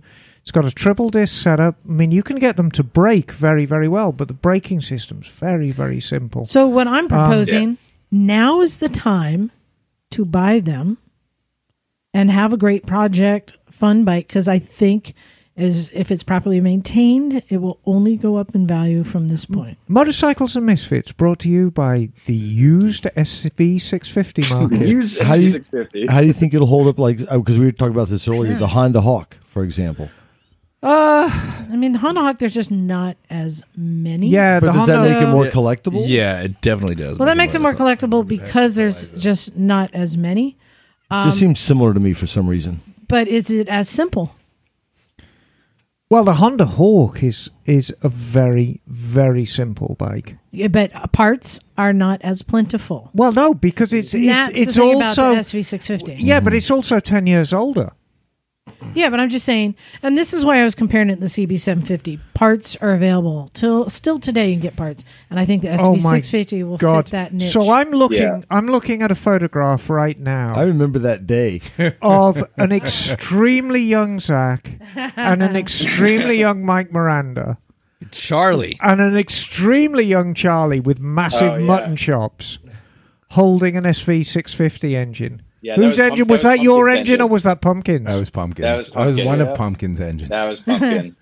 So let me ask you: Is this a good deal? What's up? I did a quick search here in the Bay Area. 2005 SV650. 2005. They want $3,000, and it has 4,300 miles. Yeah. Ooh, yeah. That's a bargain actually. So there you go. You can use that for your cover. Yeah. Now remember, that's going to be a Gen 2. That's going to be an early Gen 2. But still a very, very good bike, and something that you can have just crap loads of fun on. And the mileage is amazing. 2005 was a good year for a Gen 2 also. Yeah. They had better, I think the cam chain tension, I think they'd fixed the cam chain tensioners at that point. At least they'd made them better. Right. And the thing to remember about SVs, as charming as the early ones are, it's an improved product. A 2022 SV650 is a substantially better product than a 99 because it's been developed. I mean, we'll forget about the Gladius. And I mean, the Gladius was really more of a styling exercise than anything else. I think Suzuki would rather forget about the Gladius. But the SV650, it's... What have you got on your shoulder? That's my cat. It's a cat. It's a hairless cat. I was going to say, is that a Sphinx? Yeah. It sure is. Look at boy. that! You've got a Sphinx. Oh my God! Look at that cat. So, no, we're going to go off at a tangent now. I have been told, I've long admired Sphinxes, Sure. Yeah. and I have been told that they love taking a bath. Is this true? No, not. I've heard of people for whom they have really enjoyed taking a bath, like who had a Sphinx that really enjoyed that. However, but as a rule, she'll tolerate it, but she doesn't dig it. she's not thrilled about. She's not splashing around and having a groovy time in the bath. Oh, She's so hairless. she's well. They're not hairless. They're like a peach. Like- They've got yeah, like like a fuzz fuzzy. on them. Yeah. She's fuzzy. Yeah. Like a sack. Oh God. Yeah. Very much like a sack. It reminds It's a me a lot of velvety- the Naked Ride. It's a summer sack. It It's is a velvet. Yeah. definitely a little skirtle for sure. Yes. Okay, let's bring it on. All right. Let's bring it on back. Whatever you're into. So look, that's my thing. I loved hearing Zach having fun getting into it. We're always recommending what are good project bikes, what's a good investment bike, what's a I'll good tell you one. bike to collect now. And I think for all those reasons, the SV650 is. And great. you forgot the most important one is we don't buy bikes as investments. We don't buy bikes as a means of making ourselves rich in the future. Well, we don't. We Anyways. buy bikes because they're fun. Yeah. And there are very, very few bikes that are as fun to ride as an SV650. They are just a blast. Future classic. Yeah. Yeah, exactly. Exactly what I'm saying. Well, thank you, Zach, for sharing all that. I think that's just to me. It's what's the word? You're inspiring to dig into an engine. Like you can do it, and there's people who've done it, who've laid it all out. And you can get the parts, and if you mess it up, you can get more parts. So Yeah. I think that's great. Zach, darling. It was super fun. Zach, sweetie, can you get your cat to make cat noises? Probably. But How about instead? You were talking about how much fun these bikes are. Do you know what is another bike you can have a ton of fun on? A Ninja 650. Yes. No, I was thinking more specifically this is a CRF 450 RL. What is it? Your bike. My bike's CRF 450 RL. Yes, that's Yeah. what I just said. Yeah. Apparently, you can have a lot of fun because you just did. Oh, you're talking to me. Me and Yes. Mike were looking at father I know pictures. you're completely not paying attention. Ride report. We were looking Jim, at father I've now pictures. segued Yes. into your ride report. Oh yeah, we had a great time. Not as much fun as Mike, but yeah. So we went up to the Sierras. Was myself, Matt from Law Tigers, Yeah. Rawr. And then Craig, who owns Pacific Motorcycle Yeah. Schools. Yeah. Right. He's got a few of those, and I think they're just opening one in San Francisco now. Mm-hmm. So the three of us went up to the Sierras. This is maybe 15 miles or 20 miles west. And you're kind of like you like being the lone wolf out on your Well- rides, but so is Matt. He's kind of a lone wolf. Matt's a bit of a nomad. rider camper, and Craig is the wild card because he's a real character. Yes. who comes and hangs out with us. He's Yes. kind of larger than life in many ways. In many ways. yes. Yeah, so it was a good crew. I was really looking forward to it. We're at a place called French Meadows Reservoir, like I said, on the backside of Tahoe. That's there. There's another one called Hellhole. And you're on your 450, and what are they riding? So I got Sierra 450. Craig picked up a Husqvarna 501 that was already dialed in 2016, Yeah. I think. Good Yeah, match. already sorted out. That's basically a Mike's bike, right? Yeah, right. Which one? Is it basically your Husqvarna SWM, 500. Yeah, the T510. Right? Yeah. Yeah, and so cool. He had just gotten it, and then Matt had his GS. A GS 1200. Yeah, GS 1200. Well, it's like, wait, how is that going to keep up? Because that's his only vehicle, so that's how. But he does a lot of riding. He also has a adventure tour company that he does stuff. So he's very Breaking capable. away adventures. Exactly. I've been on the trips; they're great. So it was three of us, and there was a campground up there we found at French Meadows Reservoir. There's a few. Highly recommend it if you're in California, want to visit. It's about 5,000, a little over 5,000 feet. Beautiful lake. You could swim in it. And this was pretty remote, right? It was pretty. I got there on Wednesday around noon, and there was nobody. I mean, nobody. Which is why it was perfect. Let's get to the naked axe throwing. Naked axe throwing. Well, it wasn't full naked, but axes were thrown. I just imagine bocce naked was axe played. throwing just sounds like an awesome adventure. Yeah, well, with dangling parts, you got to be mindful. But we did play some games for sure, including axes and bows and arrows and bocce and. You're going up there. Hide the penis. Hide the yes. It's called. Don't lop It's anything called off Fun by with accident. Sausage. I know you're not kidding, Bagel. So you're going up there to ride like trails. What kind of riding? Yeah, so it's interesting. So it's mostly fire roads. There's OHV areas up there like Forest Hill. It's maybe 30 miles from there, but twisty roads, beautiful roads to get up there, but they all kind of dead end into the mountains. So mostly fire roads, but anytime you want to do something a little more interesting, all you had to do was pick a lot of logging going up, right? A lot of forest management happening. Just pick a bulldozer cut, and it'll be as hard as you want to make it. Also, there's some power line roads if you really want to get technical. It's near the Rubicon, so there's some of that stuff if you want to do it. Oh, wow. But for the most part, we rode about 100 miles a day. Most of it was dirt. Most of it was fire roads. Nothing too terribly challenging, but beautiful. So you had views of the lakes, like I said, High Sierras. And one cool thing we realized, we're looking at the map, but like when I got up there was nobody. I mean, not like nobody. It was great. We weren't that far from Donner Ski Ranch and Soda Springs. So we look at the map and we're like, lo and behold, we think we can make it there. And I'm like, wait, I think there's an event going up there. So the same thing this weekend at Donner Ski Ranch was the Donner Hard Enduro Race. Yeah, because you sent me some video, and that was not fire trails. Crazy. Oh, crazy. Like so people riding on boulders. Yeah. So this is put on by Garahan, who has the racing school up here in the mountains that I'd like to do. And it was hard enduro. So and Craig actually knew the guy, so it was cool. We could catch up to him and check him out. But so the race at Donner Ski Ranch was supposed to be 10-mile loops, hard enduro, and they do however many loops they could do. They had around 300 riders start. And when we were there after an hour and a half, only 20 riders had finished the first lap. Wow. It was carnage. Nice. Yeah, so you can YouTube it, Donner Hard Enduro, and it was just nutso. Like the original Donner Party. Yeah, totally right. We had some jokes like that. But it was great. We could ride, I think it was like 36 miles through the woods, bunch of water crossings. There was snow. We rode through some snow. Wildflowers were popping. That was cool. Snow in June. Yeah. Yeah. Plenty of it. Wow. Yeah, there was snow on the race course. High up. Yeah. Yeah, it was about 8,000 feet, I think, at Donner. No, I think Donner's higher than that. Yeah. Wait, is that where the people ate each Yeah. other? Yes, Donner Pass. No, I This is think the Donner Pass. Donner Pass is 10,000 feet.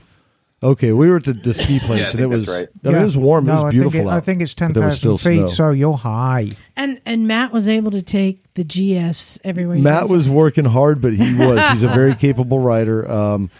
I would have been utterly exhausted on the Africa Twin. I know, just exhausted. And he was too. He crashed a couple of times, totally understandable. Just things come up, motorcycles. But we did get locked into a reservoir and had to drag the bike underneath the gate at one point. That was interesting. Oh, no. Yeah. I was in the process I was in the process you of skimmed over that. Say that sentence again. We had ridden the day 2. We did 100 miles the first day. But me and Craig were fired up. Matt was a little tired, but he was game. So we rode from French Meadow Reservoir to Hellhole Reservoir. Ran into some old dudes in the woods. The guy on his DR650, older one, had a circle headlight, and he's like, because I don't like the square ones. It was a Vetter headlight. Yeah. Nice. I think I sent you a picture, but anyway, it was pretty funny. Very cool. Cool. So we ride down to this Hellhole Reservoir, which was beautiful again. And the gate was open to go out on the dam. So we're like, cool, let's just ride out on the dam. So we rode out on the dam and we're hanging out. And we see a truck come up from the spillway below. Truck comes up and leaves, right? And I'm watching the truck leave. And I'm like, motherfucker, he just locked the gate. I'm like, no. I'm like, there's got to be a way to get out, right? So we go over and check it out. And no, this gate's locked. And the key I have, Liza, should have opened it, except it's on the Africa Twin key ring. Oh, no. Bummer, right? So, and those guys, the public works guys, I'm in public works, they know how to make a gate bomb proof. So they had, I'm like, fuck it, we're going to take it apart. So, but they had tack welded all the fittings and stuff. Son of a gun. So then Craig, and they're both great guys. Craig was great to ride with, very capable. Craig just went exploring to see if he could find a way around, and I just started taking the fabric off because I could take those nuts off. And I'm like, by the way, guys, we're now vandalizing federal property. Fucking taking the fence off a dam. Let's do some federal shit. Well, otherwise we were stuck. I mean, no cell service, no one around. I mean, like, oh shit. We tried to push he tried to ride his bike over some scree, like that was like part of the dam, actually, to get around a gate. But the airhead, the BMW head sticking out, wouldn't get past a post, which is probably good because I was trying to hold the bike up from the side, like 3 feet below it. I would have gotten crushed. So anyway, long story short, we found another gate, and Matt just pushed his bike over and just dragged it. So we just back and forth dragged the bike underneath this other cable gate, and then we're able to ride out. Amazing. Well, like Matt said, he always said it's adventure riding. That's an adventure. She's pointing at you. But anyway, it was we were up there for 3 nights, I think. Stars were beautiful. Didn't see any bears. Highly recommend it. Sierras have so many lakes and so many beautiful places to camp. I highly suggest it. And if anyone's thinking of coming to California, they want suggestions where to ride, like fire roads, dirt, desert, or fire roads, hit me up. I got a lot of places that are really neat. recyclemotorcyclegarage@gmail.com or motorcycles and misfits. Zach's supposed to say that. That's Zach's job. I know, but I got two. If you can get the cat to say it, I'd be very impressed. Can I actually lodge a request of any listeners who happen to know really good roads to ride in Western Massachusetts? If you want to send me any information about that, that would be great. I was a little spoiled living in Santa Cruz, and I've had a hard time finding good riding out here. This is street riding, right? I'll look back in my routes. I think I've got a few. All right. Nice. Well, going back to the SV650, I wanted to just throw a question out to the group. I was thinking about how they used to be everywhere, and then you see them less and less. Right, because everything's getting old, Liza. Well, it made me think, what are the causes? What creates the death of a motorcycle? Emissions. We got it's some all emissions. Well, no. I That's mean, I'm not saying true. for motorcycles that talking people own, right? Like, how many of you here have owned a bike that ended up at the junkyard? Death as in like how many? So Jim, Yes. What did you were the last owner of a bike. What happened to it? The KLR 250 fell into a fetid mud puddle and was utterly submerged, and I rode it out. Oh, what destroys a motorcycle? So in your case, the motor blew up, and the cost to repair was higher than the value. Yes, cost to repair was more, who else has had a bike that they were the final owner? Emma, what was... going back to England, I had a 250 Kawasaki, and I just wore it out. It was as simple as that. And the cost of repair was so high in comparison to the bike. And the thing is, there was a lot of deferred maintenance. Mm-hmm. So, the chain begins to wear out. Well, you haven't got money for a new chain. So now you take a link out and get it forward again. And now you're taking out the chain and sprockets. And then the tyres start to wear out. Money for tyres. Now you got ball tyres. And then, the engine starts rattling and so on and so forth. And you just get this massive bill, even doing the work yourself. And it's like, I can't afford this. So I'm going to call that, I mean, in some cases, it's neglect of maintenance that gets to a point where the cost to repair is higher than the value. So off to the junkyard it goes. And then... Okay. Could I speculate? Well, she was in mid-sentence. Let me see. Sorry. Wait, and then you can speculate. And then off to the junkyard it goes. Yes. And then you lost it. You had it. You were there. Yeah, exactly. That's it. Okay. I think she was All done. right. Sorry. I thought I had go. it timed. Yeah, go for it. So, as you said, the 650, there's a plethora. Yes. And now, where are they? Exactly. That's my Well, question. things just get old. When was the last time you saw a Ford Taurus on the road? When? Well, okay. So And those fuckers were everywhere. This could work for that as well. Yeah. My idea. And I have no facts, no data. A lot of beginner riders would pick up the SV650. It was a great price, even brand new. Mm-hmm. And the Ford Taurus was handed down to kids that started to drive. So what if all of these bikes were killed by people just learning. By first timers. Yeah. So- And I mean, that's largely true. Yeah. So there are bikes that get totaled. Yeah. Right. They crash. Has Yeah. anyone here had a bike that they crashed and Yes, was of course. totaled? Off to the junkyard it goes. So that's a death. So we have deferred maintenance or neglect, Right. and then I've bought a few bikes that were totaled. Right. and then the other thing that I think happens is once a bike gets down in value, you get Yeah. people who buy it who don't know how to Maintain it. Right. So out of pure abandonment, which is different than neglect of maintenance. Neglect of maintenance might be a bike you're riding every day, but all those things need to be done, just too much. In the other case, abandonment, people who just leave a bike in the backyard because the battery died. And now the carburetor needs to be cleaned. Now the chain is rusted. Now And the the tank's fuel full of lines. And mouse now the nests. tank is rusted. So just pure abandonment. Yeah. So those are three main things. Can you guys think of anything else that causes death of a So, motorcycle? I mean, while we're on the subject of an SV650, there are bikes with inherent problems, like SV650s and oil consumption. And that took out a lot of them. I think if you were to take all the SV650s in America and then you say the attrition rate and express as a percentage how many went to the junker because of an engine failure, because of low oil, that would be an amazingly high percentage. That's deferred maintenance. Well, yes and no. Well, I mean, but it's still, an I'm putting inherent problem. I'm putting it in that category. Yeah, okay. Theft. Right, a lot of times bikes get stolen and then kind of Yeah. fucked Inner up and cities, abandoned, yeah, right? theft is Yeah. a really Theft, big problem. strip, theft and stripped. Theft and stripped, theft and abandoned. Yes, Yeah. stripped, Yeah. parted out. Vandalized. I didn't think of that. So I Set thought on of fire. one. Oh yeah, well, Yeah. I thought of one.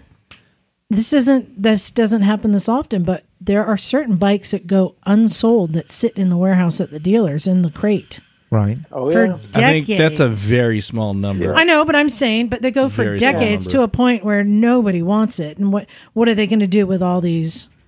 These. Yeah, these Harley Street 500s that didn't sell. Where do they end up?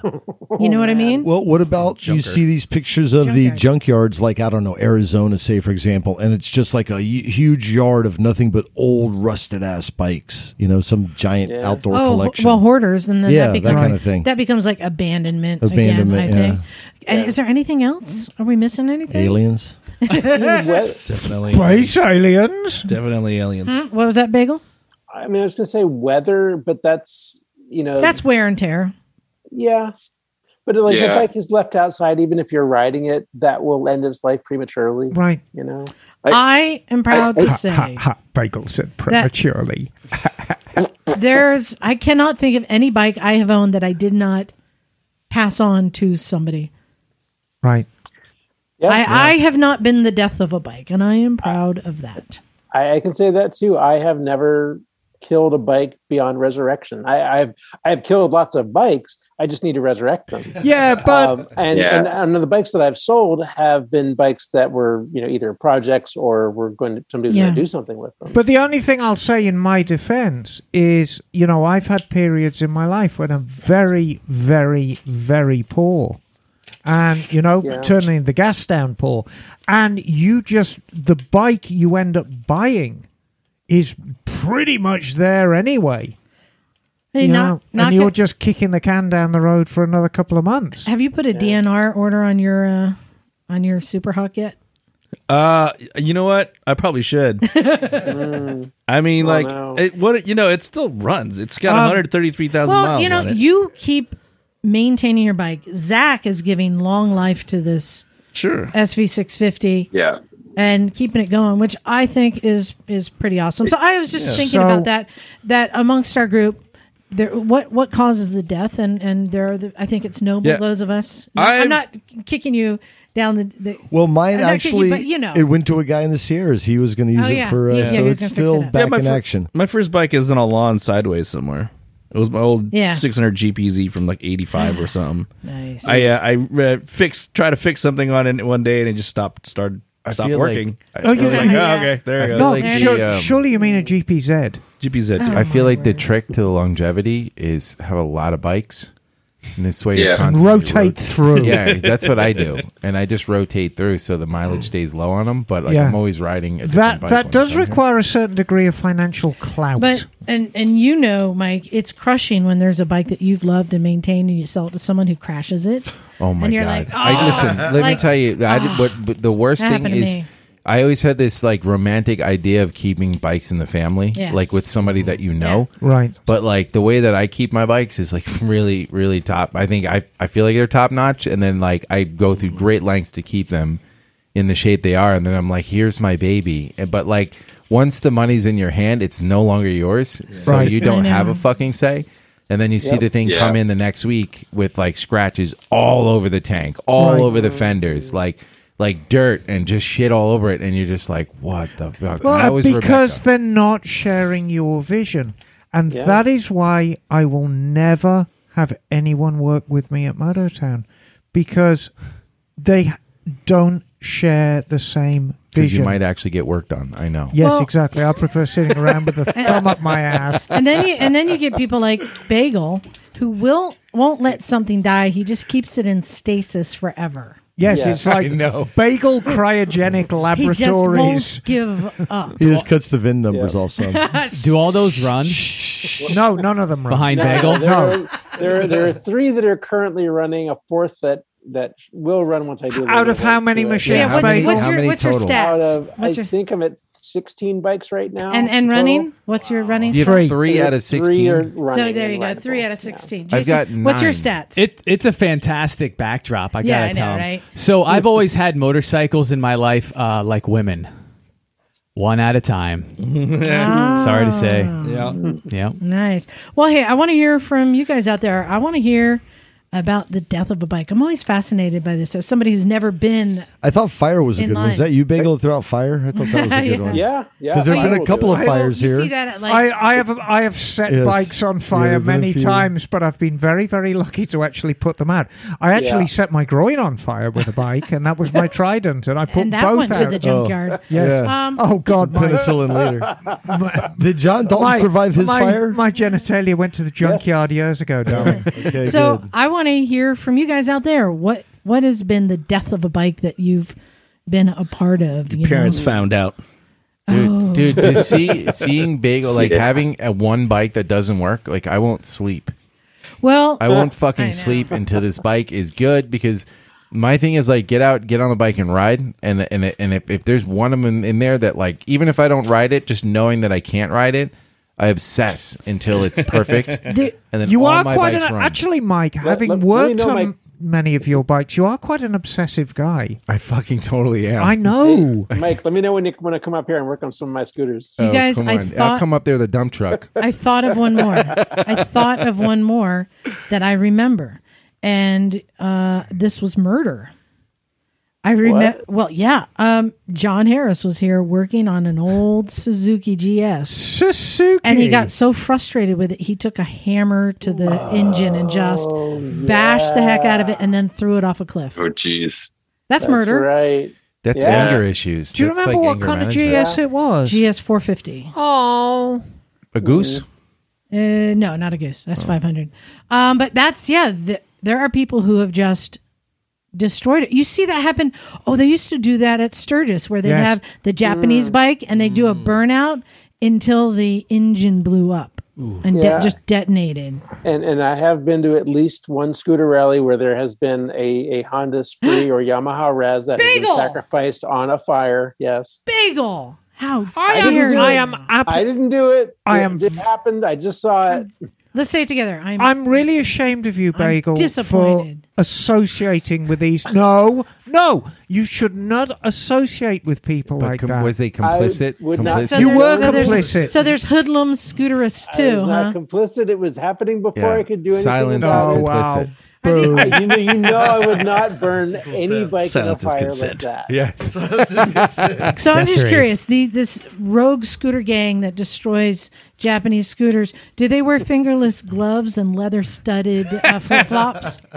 Maybe I don't They know. they wear It was dark leather. out. They wear leather studded underpants with the studs on the All right. inside. All A right. codfish. People Do like I that even shit. know you, Bagel? Do we even know you? You don't kink shame around here. All right. But to be on to provide a contest, there is another Honda Spree that has made its rounds throughout the scooter community for years, known as the Killing Spree. Oh, okay. Amazing. All right. Hey, guys, let's get to some emails real quick. I'm still burning through all those long list emails from the email account I forgot I had. I've got one from May. Mine is from March.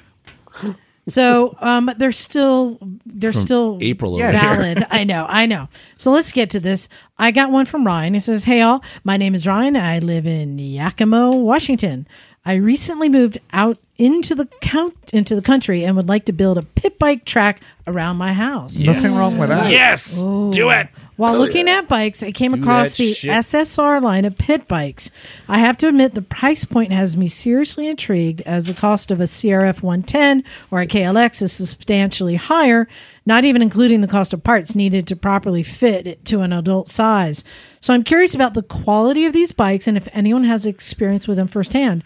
I'm not scared of bike work, as I'm a mechanic by trade on machinery and do my own maintenance on his FZ07, his Z125, and his YZ250 and other toys. So can you fill me in on any insight into these SSR bikes and the quality? Well, you're the one who's got an SSR out, don't you, Mike? I got a Pitsters. Well, it's pretty much the same product. When Emma, you checked out the SSRs when at Yeah, Expo. I mean, I'm pretty nonplussed by the whole thing. I mean, it's a very, very easy cop out saying, yes, I can do my own maintenance, and if it requires a little more maintenance than a contemporary Japanese bike, I'm prepared to step up and do that. Well, that is all very well, but if you have fundamental problems with quality of parts and the thing just isn't reliable, I don't know. I mean, you've had a mixed bag with yours, don't you, Mike? I mean, you've gotten it reliable, but it's been quite a journey, hasn't it? Yeah, speaking of which, I actually got to get that 110. I'm thinking about swapping the carbs on it because I'm so fucking tired. I keep tools with me everywhere I go to clean this carb on the part of the So that really answers the question before we start. I mean, if you've got fundamentally shitty components... But hold on. Let me just say, so to answer his question, I don't the Pitster Pro are the ones that I have now. And I had a cheap Chinese little 125, which was fun. But the price difference was double the price for the Pitster Pro, and there's a reason why. I mean, it's a solid platform. Right. All the components on it are good. Like they're heavy. It's a heavy bike, right? And because all the parts are steel, there's no like little cheaply welded stuff on it, right? Like these things have been smashed up, and they still get up and go. The Chinese bike, however, one little crash, and even the foot pegs, they're like aluminum. Yeah. They're straight up just like deformed. Do you mean aluminium? Yeah. Oh, geez. So Ryan, assuming that you may have already... Pitsters are pretty No, he's awesome. already bought SSRs, Please. and right now he's Tell me to get some blubbering. fat tires. Please email us back and let us know what you got. No, he already bought them. We've upset him. And Emma, you have one there to This read. is from Michael Dolphin Jr. Hey, Michael. Hey, Misfits, it's Dolphin from Colorado again. Just here to argue the 500 project bikes. The first one I got in 2020 was the Yamaha R5 350. Been sitting for 14 years, and I got it for $200. Ah, nice. Now, that is not a realistic price, and we're going to come to this in a minute. This is the $500 project bike Yes. email. Yeah. Carb kit for carb kits were $20, tires $150. Cleaned the tank out, cleaned it up, put 2,000 miles on it. Before I sold it 2 months ago for $2,500. Oh. Nice. Now that's Not a bad. more realistic price, Okay. and we're going to come to how he does this to buy a 2022 KLR 650 or the Honda Valkyrie I bought last June for $500. Oh, yeah. I remember that. It'd been sitting for 3 years, rebuilt all 6 carbs, changed the oil, and I've put about 1,500 miles on it. The projects are out there. You just might not be able to find them easily on Facebook Marketplace or Craigslist. I've just talked to people, and they kind of let me have them. Here's some pictures to show they're not junkers either. Granted, they need a lot of polishing and cleaning. And that is all very well, Michael. However, neither of these represent realistic price points. I think the point that he got $2,500 for the R5 is huge. for the majority of people, Facebook Marketplace or Craigslist is going to be their go-to place. And there's so little out there. If you know of a bike community, especially if you live in a rural area and you think there might be bikes in the barn, by all means go and talk to the owner, which I guess he did. Here's what I think he's saying. I think Mason George, our friend up in Felton, does this too. That there are certain people out there who have a bike just sitting in their basement or their garage. They just want to get rid of it and they don't want to deal with the public, and they will sell you a bike under $500. He's saying the $500 project bike does exist, but you're not going to find it online. You probably have to network or know somebody who knows somebody, or who and knows that's somebody. how you're going to find it. But I love it that he says, yes, they do actually exist. Right. So that's great. Yeah. Cool. All right, Knock. I gave you that one to read because there's I think you'll have a good exclamation here. There's a There's a singing. fun There's a part. there's a Yeah. singing Yeah, part yeah, in yeah. it. This Knock. one's called Pits of Despair. And by our friend Brandon. Thank you for writing it, Brandon. Hey. Huzzah, motherfuckers. Coming at you with a Tell Me Why. Oh, yes. Good. Nicely done. Wow. Why is it so difficult to remove chrome? My project bike, a 1971 Harley Davidson, a.k.a. Aramaki Rapido, has roll that R there, has chrome on the exhaust that is horribly pitted. I have tried abrasives like sandpaper and wire wheel with no results. No, you won't shift any of that. Yeah, it's chrome's hard. I read somewhere that oven cleaner is supposed to work, but it didn't when I tried. This is a sentimental project since my grandfather and I took it apart when I was 10. Cool. So I want to do this right. I would like to get it finished before he goes out, but who knows when that will be. He's 83 years old and still pouring concrete and laying block every day in the Florida sun. I guess that means he'll either drop dead from a stroke any day now, or he'll outlive the sun. Here's to Iron Grandpa, who will outlive the sun for sure, man. Thanks for any help you guys can give. Brandon from North Carolina. So, Emma, is this a case where you have to take it to a shop that has an acid bath? Yeah. Well, no, it's not an acid bath. It's reverse electrolysis. Oh, okay. The only way to get chrome off is the same way that chrome gets on. It's through electrolysis, and it's a reverse process. Yep. And so you've got to get what little chrome there is stuck. You'll never get it off. Couldn't you do that in your bathtub? Some jumper cables? Sure, why not? Let's go. Let's go. This is Florida. We'll be hearing a Florida man story about a man trying to reverse electrolysis. You know, in his bathtub. some of the chemicals involved include cyanide, and I'm sure this is Florida. This is a perfect place for Florida. A perfect project for Florida. You know, it's all cyanide related. My advice what was the young man's name? Brandon. My advice to Brandon: look, it's not the most common bike in the world, but there are plenty of places out there that do specialize in parts for Rapidos. Mm-hmm. Just buy a new downpipe and exhaust. It might be cheaper than actually. Yeah, it's going to be cheaper because getting the chrome stripped off that and getting it re-chromed, even in Florida land, is probably going to be $400 or $500. Mm-hmm. And you want to do it right, just get a new one.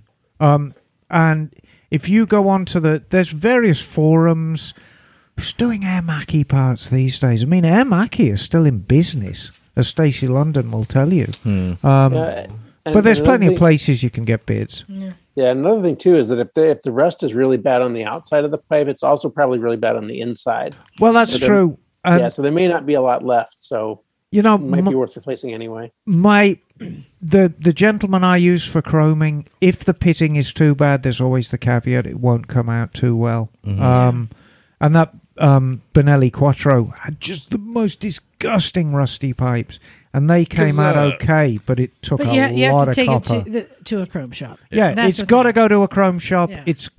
The chrome has got to be stripped off via reverse electrolysis, and then the metal prepared, and then new chrome put on, or whatever you want to do with it after that. Because it's not just like they don't just put chrome on; they put a layer of like a nickel or something underneath, right? Or it's nickel copper chrome. Yeah, there is another option. Brush painting. No, with a roller. I've heard. Well, maybe someone else. Tin foil, and then you can make a hat out of it. No, if you go down the railroad tracks past all the tourist stuff back into the ivy, yes, I've heard that there's a woman back there, yes, who can suck the chrome off. Wow, tailpipe, trailer hitch. Wow, but, a tailpipe, same thing, right? That's Knock. Any comment? Yes. Her name is Sandra. Ask for Her Sandra. name. She has a fucking name. Her name is Toofus. Her name is your mom. I can give you a name. That's all, All I can right. do. I think we got time for one more. Bagel, do you have something there? I do. I have an email from Jeremy. Hey, Jeremy. Hey, Jeremy. And Jeremy writes, "Hey, Misfits, sending in lots of love from Ontario, Canada. I became a What a weekly hoser. listener. Knock off, you knob. I became a weekly listener in the early winter months of 2022 Aw. in preparation for the current riding season in a feeble attempt to scratch the itch. I was never one to listen to podcasts, but happily I stumbled across the Misfits in my search of motorcycle content. Gotcha, bitch. Hey, Knock, you have a good remedy for the itch, right? I could usually call you first. Cortisone works. You have to shave first, I think. I've been writing for 5 years, and I've been craving more information about writing culture as a whole. And I just want to say the whole group of Misfits absolutely nails it. Got him.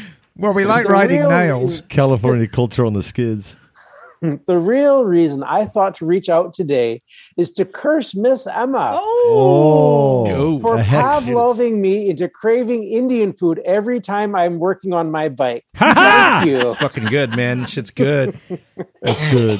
And that's all he has to say. Yeah, I'll say chicken tikka oh, masala is British, but And okay. he says, keep up the great work. Much love, Jeremy. Oh, Hey, thank you, thanks, Jeremy. Jeremy. Yeah, Thanks, James. lamb vindaloo and a gin and tonic. That's my idea of a large evening. Lamb I'm Vindapoo. curious. Yeah, well, that's vindaloo is actually Indian for windy poo, which Yes. is what you I like get afterwards. me a good Rogan Josh. Yes, Rogan Josh is lovely, or biryani. So, so Jason, what do you think? Have you had fun? You said you wanted to come see how the cabbage is made or something? That's right. Yeah. Or is it 8? I'm not sure which. It's usually it's a cabbage. No, it's really good. It's worth the 2-hour drive down, and I got 2 hours drive up. You But have lovely weather on the way home, though. Yeah, man. it should be cooling. But it's quite fun actually being part of the studio and seeing how Absolutely. it comes together. Yeah, it's different when you're actually in the studio, isn't Yep. it? Yeah. Basically, show up and just chill anytime on a Sunday. You could be part of the podcast. Who gives a shit? Fuck it. Yeah. Well, Very I'll talk encouraging. to the big boss first. But I had a bit of an idea as everyone was talking about, where do you get a project bike? What are the prices? What if you just put the word out? It kind of reminds me of dating a little bit. The answer is always no unless you ask. So what if you just do a until you a ask. little post on your Facebook, or you let some coworkers know, hey, I'm looking for a project bike. Whatever you got, let me know. I'm flexible on price, and if it's too high, well, you go for the cheaper girl. Wait, what are we Yes. talking about? Okay, so this is actually pretty good advice because it works. There's always people out there with projects and shit. So I got this thing out I'm in my just garage. enjoying the relationship that Zach's having with his lovely Oh my cat God. right now. He's so happy. It's a little your, weird. your little cat is so happy as well. Oh, yeah. Is he wearing a sweatshirt or your cat wearing a sweatshirt? Yeah, because you've got to put clothes on them. Because they get. Aww. Yeah, you got to dress sphinxes up because they suffer so much Yeah. from cold and warm. Yeah. Do you have a human partner in that residence where you are, Zach? Yes, Ah, I do. good. Yeah, Good. So, hey, Jason, thanks for coming down and joining us. And yeah, if somebody wants to come join us, just email ahead of time to make sure, to see what's going on, because sometimes we're out remote or Bring have pie. a guest or whatever. And so, like I said, it was good that you asked ahead of time. So yes, we didn't, yes, because normally we're naked. yes. And so, yeah, I'm glad you asked. Yeah. But This also, is called the sweat house. also big thanks to all of our listeners and our Patreon subscribers. Who are the especially. finest people of Have you humanity. been keeping up, Emma? Have you been Yes, keeping of up? course I've been. I've been sending Ask Miss Emma answers left, right, and centre. Some quite tricky ones as well. Were they like, what's your social security number? Yeah, and Do you like long walks on the beach? that's right. I like long walks on the beach. You could probably sell your feet. Some pictures of your feet. Oh no, I can without a doubt. Oh, yeah. And I already have. You can put that on Only Grands. Yes. oh, hello. Hey, my just God. a quick heads up. Grand. No, farmersonly.com. July 8th through 10th is Moto America here at Laguna Seca. Yes. Yes, I want to go. And then the following weekend, July 15th through 17th, is ARMA racing, which we've had a lot of fun. at. You going to that? They have added flat track. There's a bunch of stuff. Wait, 'cause- what? There's Arma. flat track in Remember Arma? last year Dirt they bikes, did the vintage motocross, trials which and was shit. awesome. Yeah. Wait, this Now is in Laguna? Yes, Yeah, they've in- added there's flat a field. track. There's a fucking field in Laguna Yeah. that they can do Yes. flat track on. They're They did doing motocross up on the motocross. hill, and they're adding flat track this They year. just Okay. plow a fucking Now, field. It's when great. All right, I is- want to see the flat track. When is King Yeah, of the for sure. Baggers? That's during Moto America. There you go. July 8th through 10th. And then the weekend after that, July 21st to 24th, AMA Vintage Days. Tra-la-la. And one of our listeners is hooking up Moyne with a CR250 two-stroke to race in the Yeah, motocross. awesome. So I'm working on getting Moyne That is rad. scheduled for the motocross Let's go flat races. track, guys. Let's go flat track. All right. Let's go flat track. Bop, bop, bop, bop. Exactly. So a lot coming up.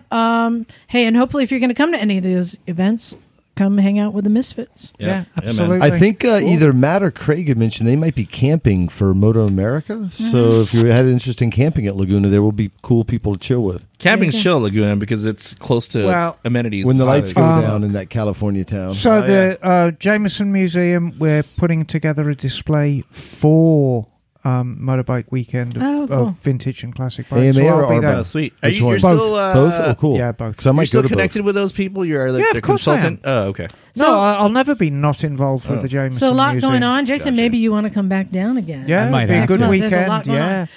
So I think that's group a ride down show. there or Hey, something. Zach, thanks for coming on and sharing Your cat. All Yay, Zach. your mods to the Thanks for SV650. sharing your baby. Meow. Oh, jeez. All right. And hey, again, happy Father's Day to all the fathers here, and especially to Mike, who has to go home and deal with why did he leave in the middle of Father's Day Papa. celebration. What about Because- Shout out to the people who turned out all right despite their shitty dads. Yes. Hey, Zach, do you want to try this next part? Yeah. Oh, am I supposed to tell them how they Yeah. can reach you? yeah. You can find us online at motorcyclesandmisfits.com, on Facebook at Recycle Santa Cruz. Send us an email at recyclemotorcyclegarage@gmail.com, and don't leave us a voicemail. That's disconnected that's apparently. Nicely done, What was Zach. the order pizza thing we said years Oh, ago? God, that was, yeah. All right, so Jason, I think you're going to figure out what's about to happen. So thanks, everyone.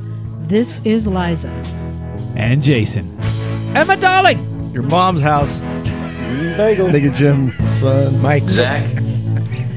All right, Bagel went rogue. That was awesome. Oh, sorry. It's all right. Bagel went All right. ragu. Thanks, everyone. Poo poo. We are out of here. Cool. Let's go Cool. flat track.